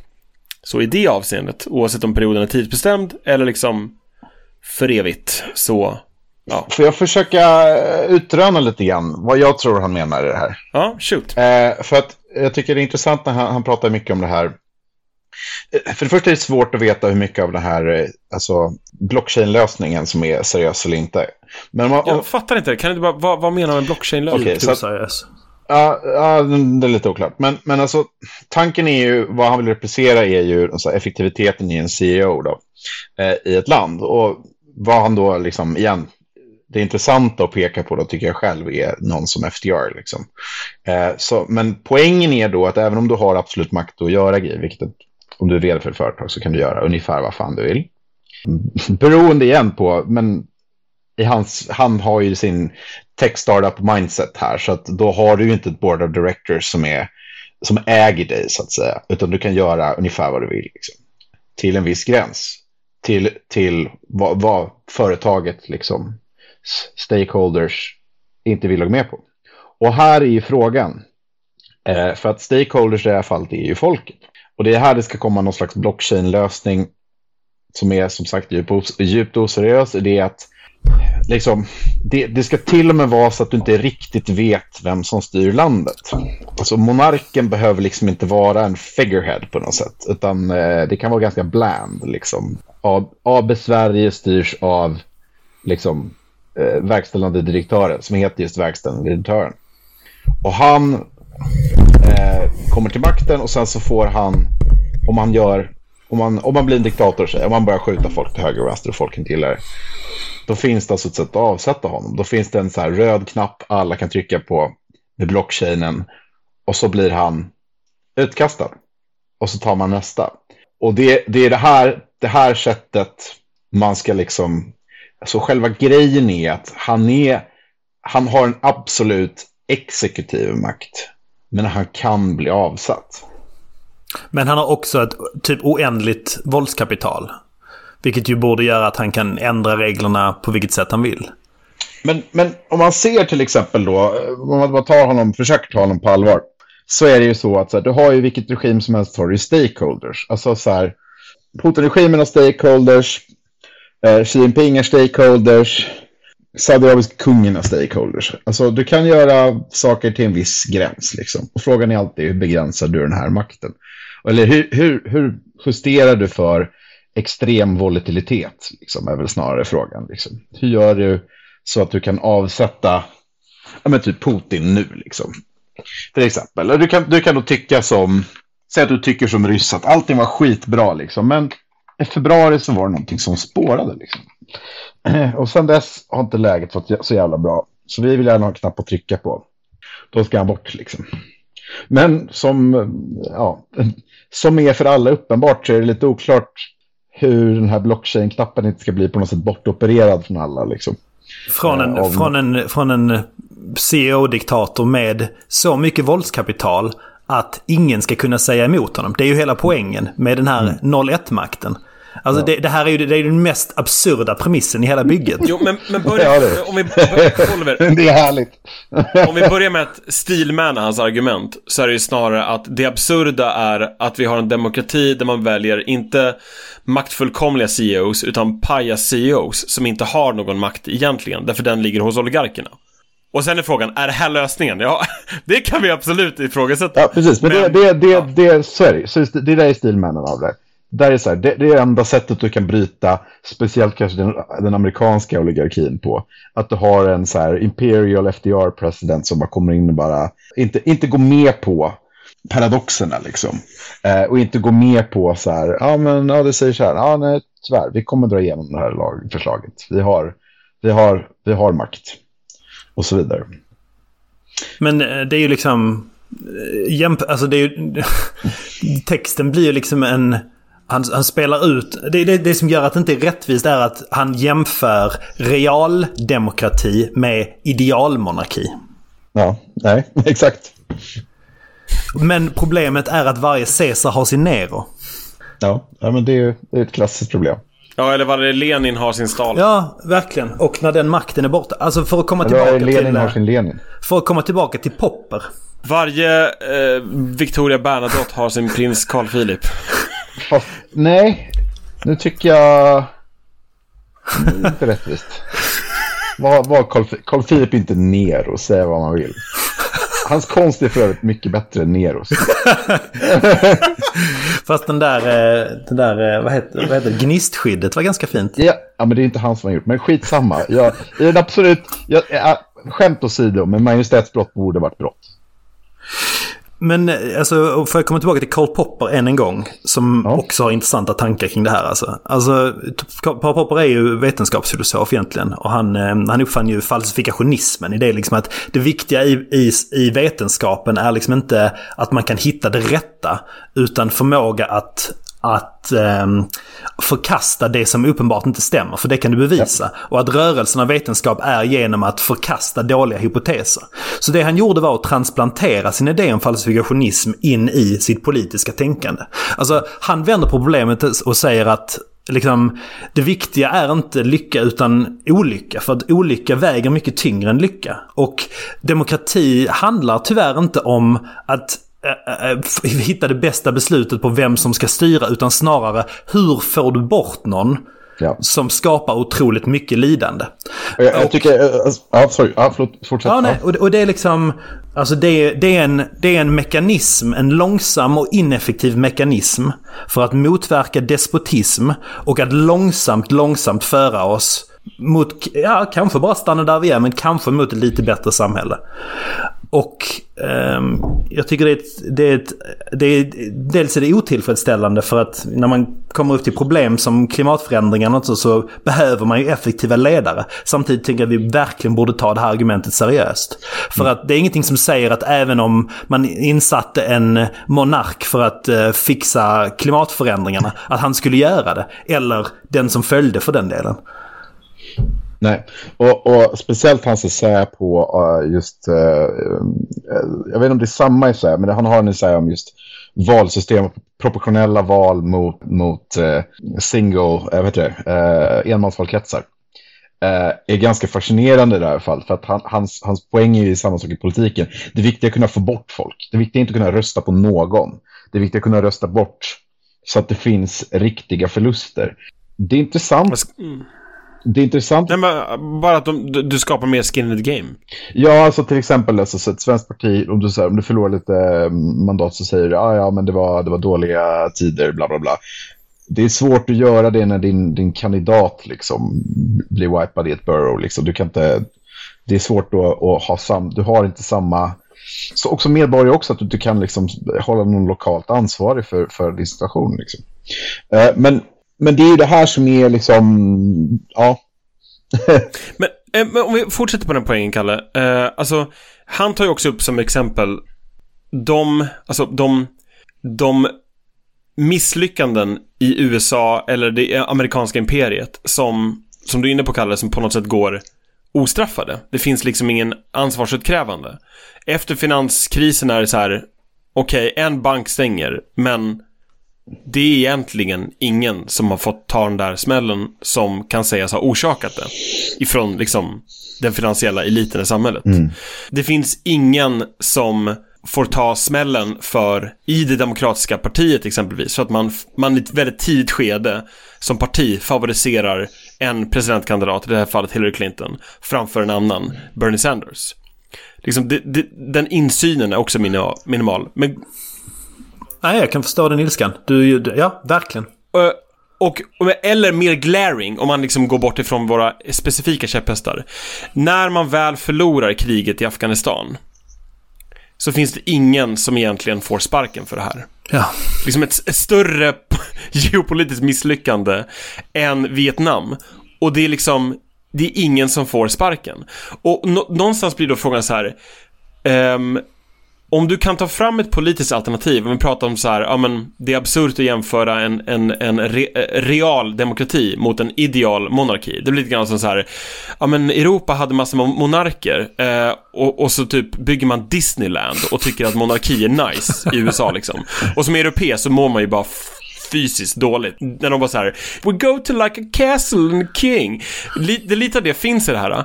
Men, alltså det han beskriver här är någonstans här: jag har en idé, låt oss introducera en seppuku-princip i maktutövandet. Där typ någon ifrån State Department, alltså karriäristiskt, dödar sig själv utav bara ha vanhedrat sig och det uppdraget, det ämbetet inför liksom det amerikanska folket. Och att den reella demokratin inte kan skapa den typen av accountability. Det måste ju ändå vara värt uppmärksamhet. Och inte bara när det kommer en person som kan, som du säger Oliver, vara fascist. Att det liksom först när det kommer en person som är fett fringe och tar upp det här, då blir det aktuellt att bemöta. Varför först då och inte tidigare? Ja. You came down to this southern town last summer to show the folks a brand new way of life. But all you've shown the folks around here is trouble, and you've only added misery to their strife. Your concern is not to help the people, and I'll say again, no, it's been often said, your concern is just to bring discomfort, my friend, and your policy is just a little red. Now ain't I right? Ain't I right? Nej, men, och så, man ska komma ihåg att den här diskussionen har vi haft i 10 år med klimatmänniskor. Liksom. Det finns ju folk på ledarsidor som har skrivit det här ganska länge. Liksom. Att, har de skrivit? Nej, men att vi behöver en stark ledare och vi måste kunna fråga vissa demokratiska principer för att lösa sociala problem. Liksom. Det är bara när det kommer från höger som det blir problematiskt. Liksom. För att det är ett historiskt minne som växer upp. Liksom. Det är lika problematiskt. Nej, men jag menar att det blir inte samma artiklar i Vanity Fair. Nej. Det är så att DN är inte lika arga liksom, av någon anledning. Men det är intressant att tycka är liksom så här, alltså jag vet inte, jag tycker det är kul med den här vrickade idén därför att så här, vilken då? Men Jarvins, alltså den här CEO-grejen. Ja. Därför att det är så här, det är ju lite grann, det är 2 saker som ligger emot honom. Dels den här tech-utopist-grejen. Och det andra är väldigt närliggande. Och det är, han vill inte vara det, men han är amerikan. Så att det är någon slags jävla optimism om man ska kunna inte programmera det på något sätt. Alltså, europeer vet ju att det är så här, typ frågar du typ italienarna så här, vill ni ha en kung som kan styra upp allting? De bara tittar på dig, skrattar och fortsätter sippa sig kaffe. Det är liksom så här, är du dum i huvudet eller så fattar du inte att det är extremt komplicerade kulturella processer. No, but you know, like perfect order in everything.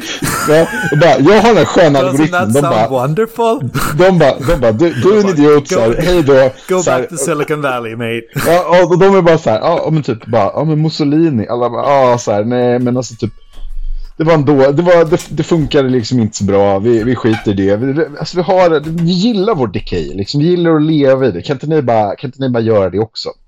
Men det stora problemet Jarvin har är att han inte vill ha ett imperium. Och det stora så här, problemet är att han vill ha en kung som lämnar alla att göra vad fan som helst liksom. Kungar ska ut och ta över grejer. Men det är liksom, det finns inte skäl att lita på den här regimen. Varför då? Det finns ingen glory. Och det är det här jänkar inte förstår. Och det är det här programmerare inte förstår. Glory. Det är så här, om jag ska säga något till liksom den här, hans princip om absolutism till dess försvar, är inte Göran Persson. Göran fucking Persson. Ja, jo. Alltså om, ja, vad ska jag säga, Kalle? Hjalmar Branting. Han var... Han brukade väl öppna alla såna här regeringssammanträden med Gud mig en mäktig borg. Tvinga alla sjunga med Göran Persson. Ja, alltså det är det som är grejen. Du behöver den typ av monark. Jag tänker mig typ så att Göran Persson avslutade så här ministermötena bara, vi är mätta. Jag ska säga det, Johan. Jag ska säga dig, den där Jarvin, fan vad dålig han är alltså. Det är alltså inte så jag tycker synd om grabben. Alltså, jag försökte ge honom så här tv-spel eller någonting och lite pengar i Silicon Valley. Han var, jag gillar teknik. Inte en demokrati, inte en nekrokrati, utan en teknokrati. Alltså problemet, alltså tänka inte hans främsta egenskap. Det är det som är problemet. Det jag ser som önskvärt med det här är ju inte slutmålet monarki, utan snarare att det han pekar på är hur vi i nuläget inte befinner oss i demokrati utan i oligarki. Och de redskapen som han försöker liksom deploya här, de här principerna, det är därför som jag envisas med att försöka förstå, är det här djuphögerprinciper? Det är att de liksom öppnar upp för frågor om egentligen hur demokratiskt samhället är. Det är helt enkelt lite mer sannolikt att man utvecklar politiska fenomen på en mindre komplex nivå. Det han liksom försöker göra är att föra ner det politiska samtalet till en nivå där du kan få fungerande lösningar. Och de kommer inte vara på en statlig nivå med en kung, utan de kommer vara på en... nej, jag vet vad det är på väg någonstans. Det kommer vara på en kommunal nivå. Fuck. Alltså, nej, I saw it too late. Jag växte upp i Länge kommun. Där utnämnde sig ju vår kommunfullmäktige Göran Holm till borgmästare och brukade rida runt med kungakrona. Kungakrona? På torgen. Var folkpartist eller? Vad fan? Han har, det finns för övrigt ett Göran Holm-citat som är hellre kung i Vellinge än nickedocka i Stockholm. som passar Johans poäng ganska bra. Ja, men det där är fan true Caesar. Alltså, det där är true Caesar. Då var det en politik. Idag står det på så här baksidan någon så här Volvo V70 som bränner ner ifrån liksom E4 där. Det är så här,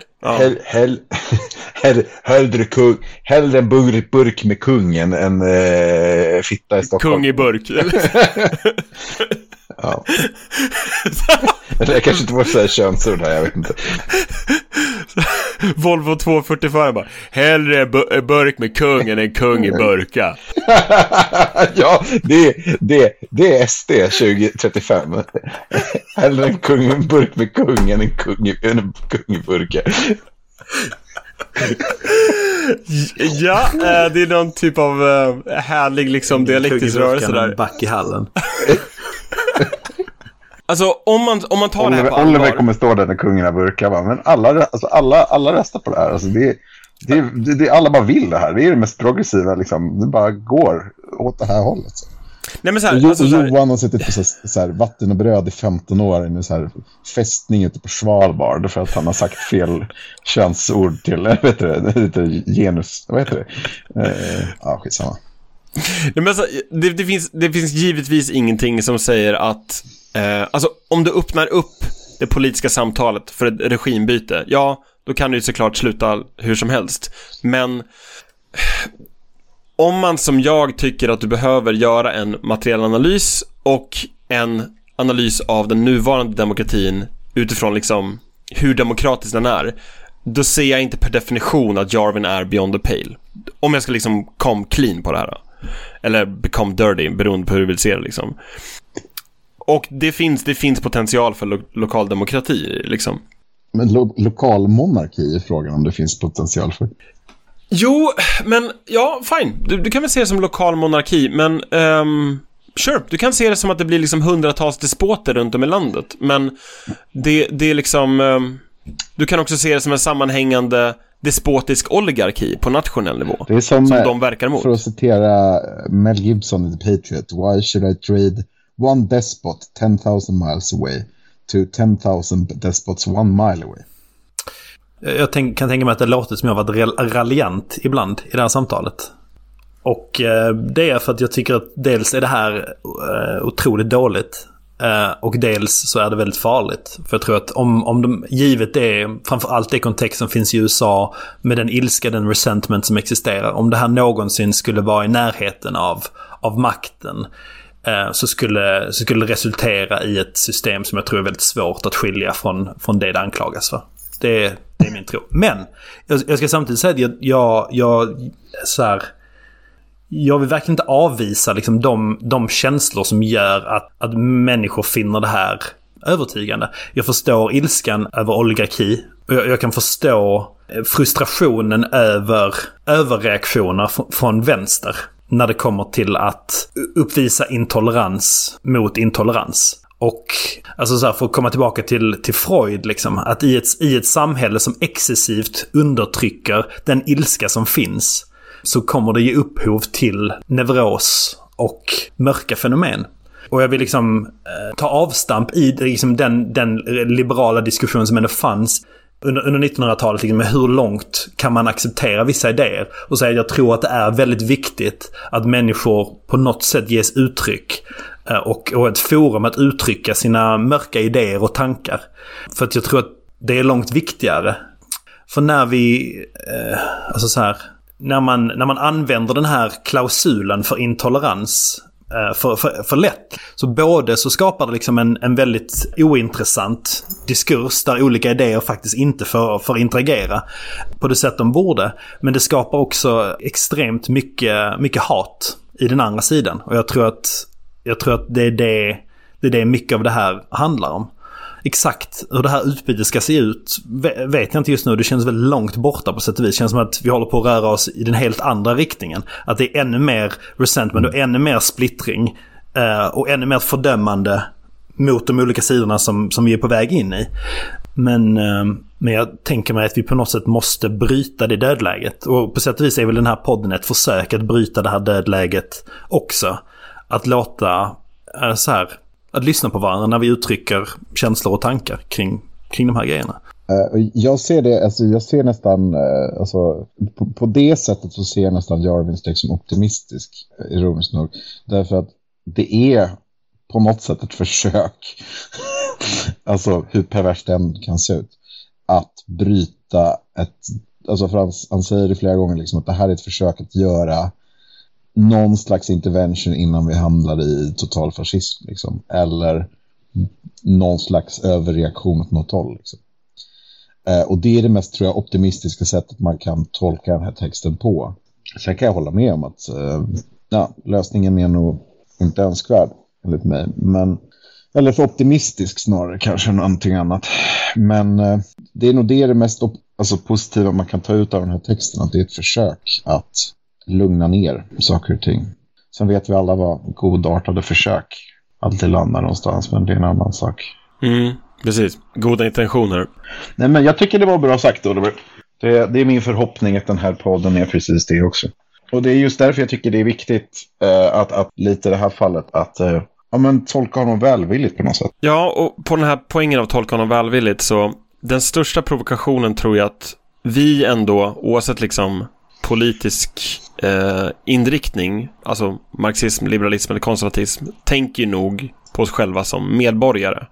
Och sen liksom hur stor eller liten staten är, eller liksom hur ekonomin skapar och fördelar tillväxt, eller liksom dess riktning, utgår ändå från den här idén om medborgarskapet. Och det är kanske det här som är det mest provocerande eller läskiga med monarki, att det verkligen utmanar idén om att medborgaren skulle välvilligt och informerat övergå till att bli liksom en undersåte inför den här monarken. Och att det är nästan så på något sätt som att det antagandet ligger så djupt i de här moderna politiska ideologierna att vi nästan inte ens kan förstå vad som driver en sån människa till det.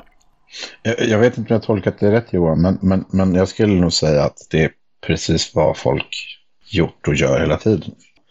Alltså, det är bara att titta på allt ifrån restriktionspolitik till annat liksom. Jag är nog som sagt, vilket är min roll här, att vara mer pessimistisk än vad Johan är till den synen på människor.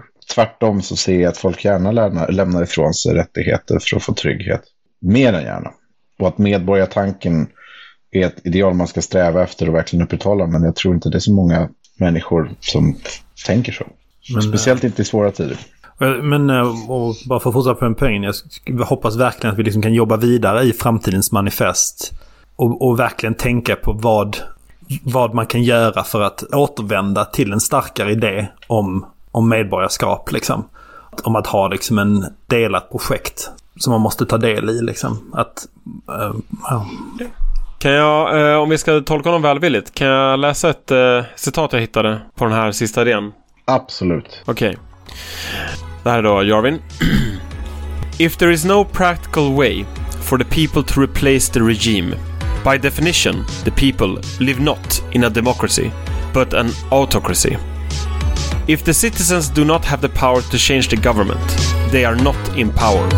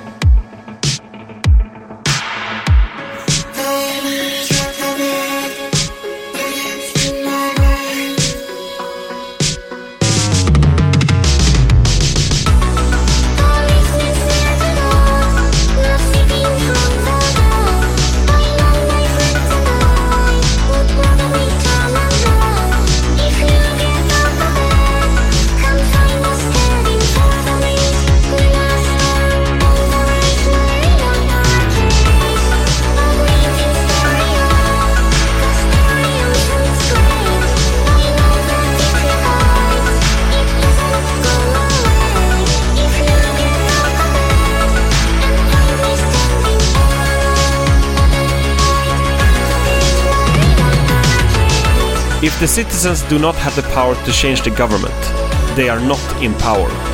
If they are in power, they can change not just the politicians, but the policies. Not just the policies, but the staff. Not just the staff, but the structures. Not just the structures, but the very form of government itself. If the citizens are in power, they even have the power to give up their power irreversibly, turning themselves from citizens to subjects.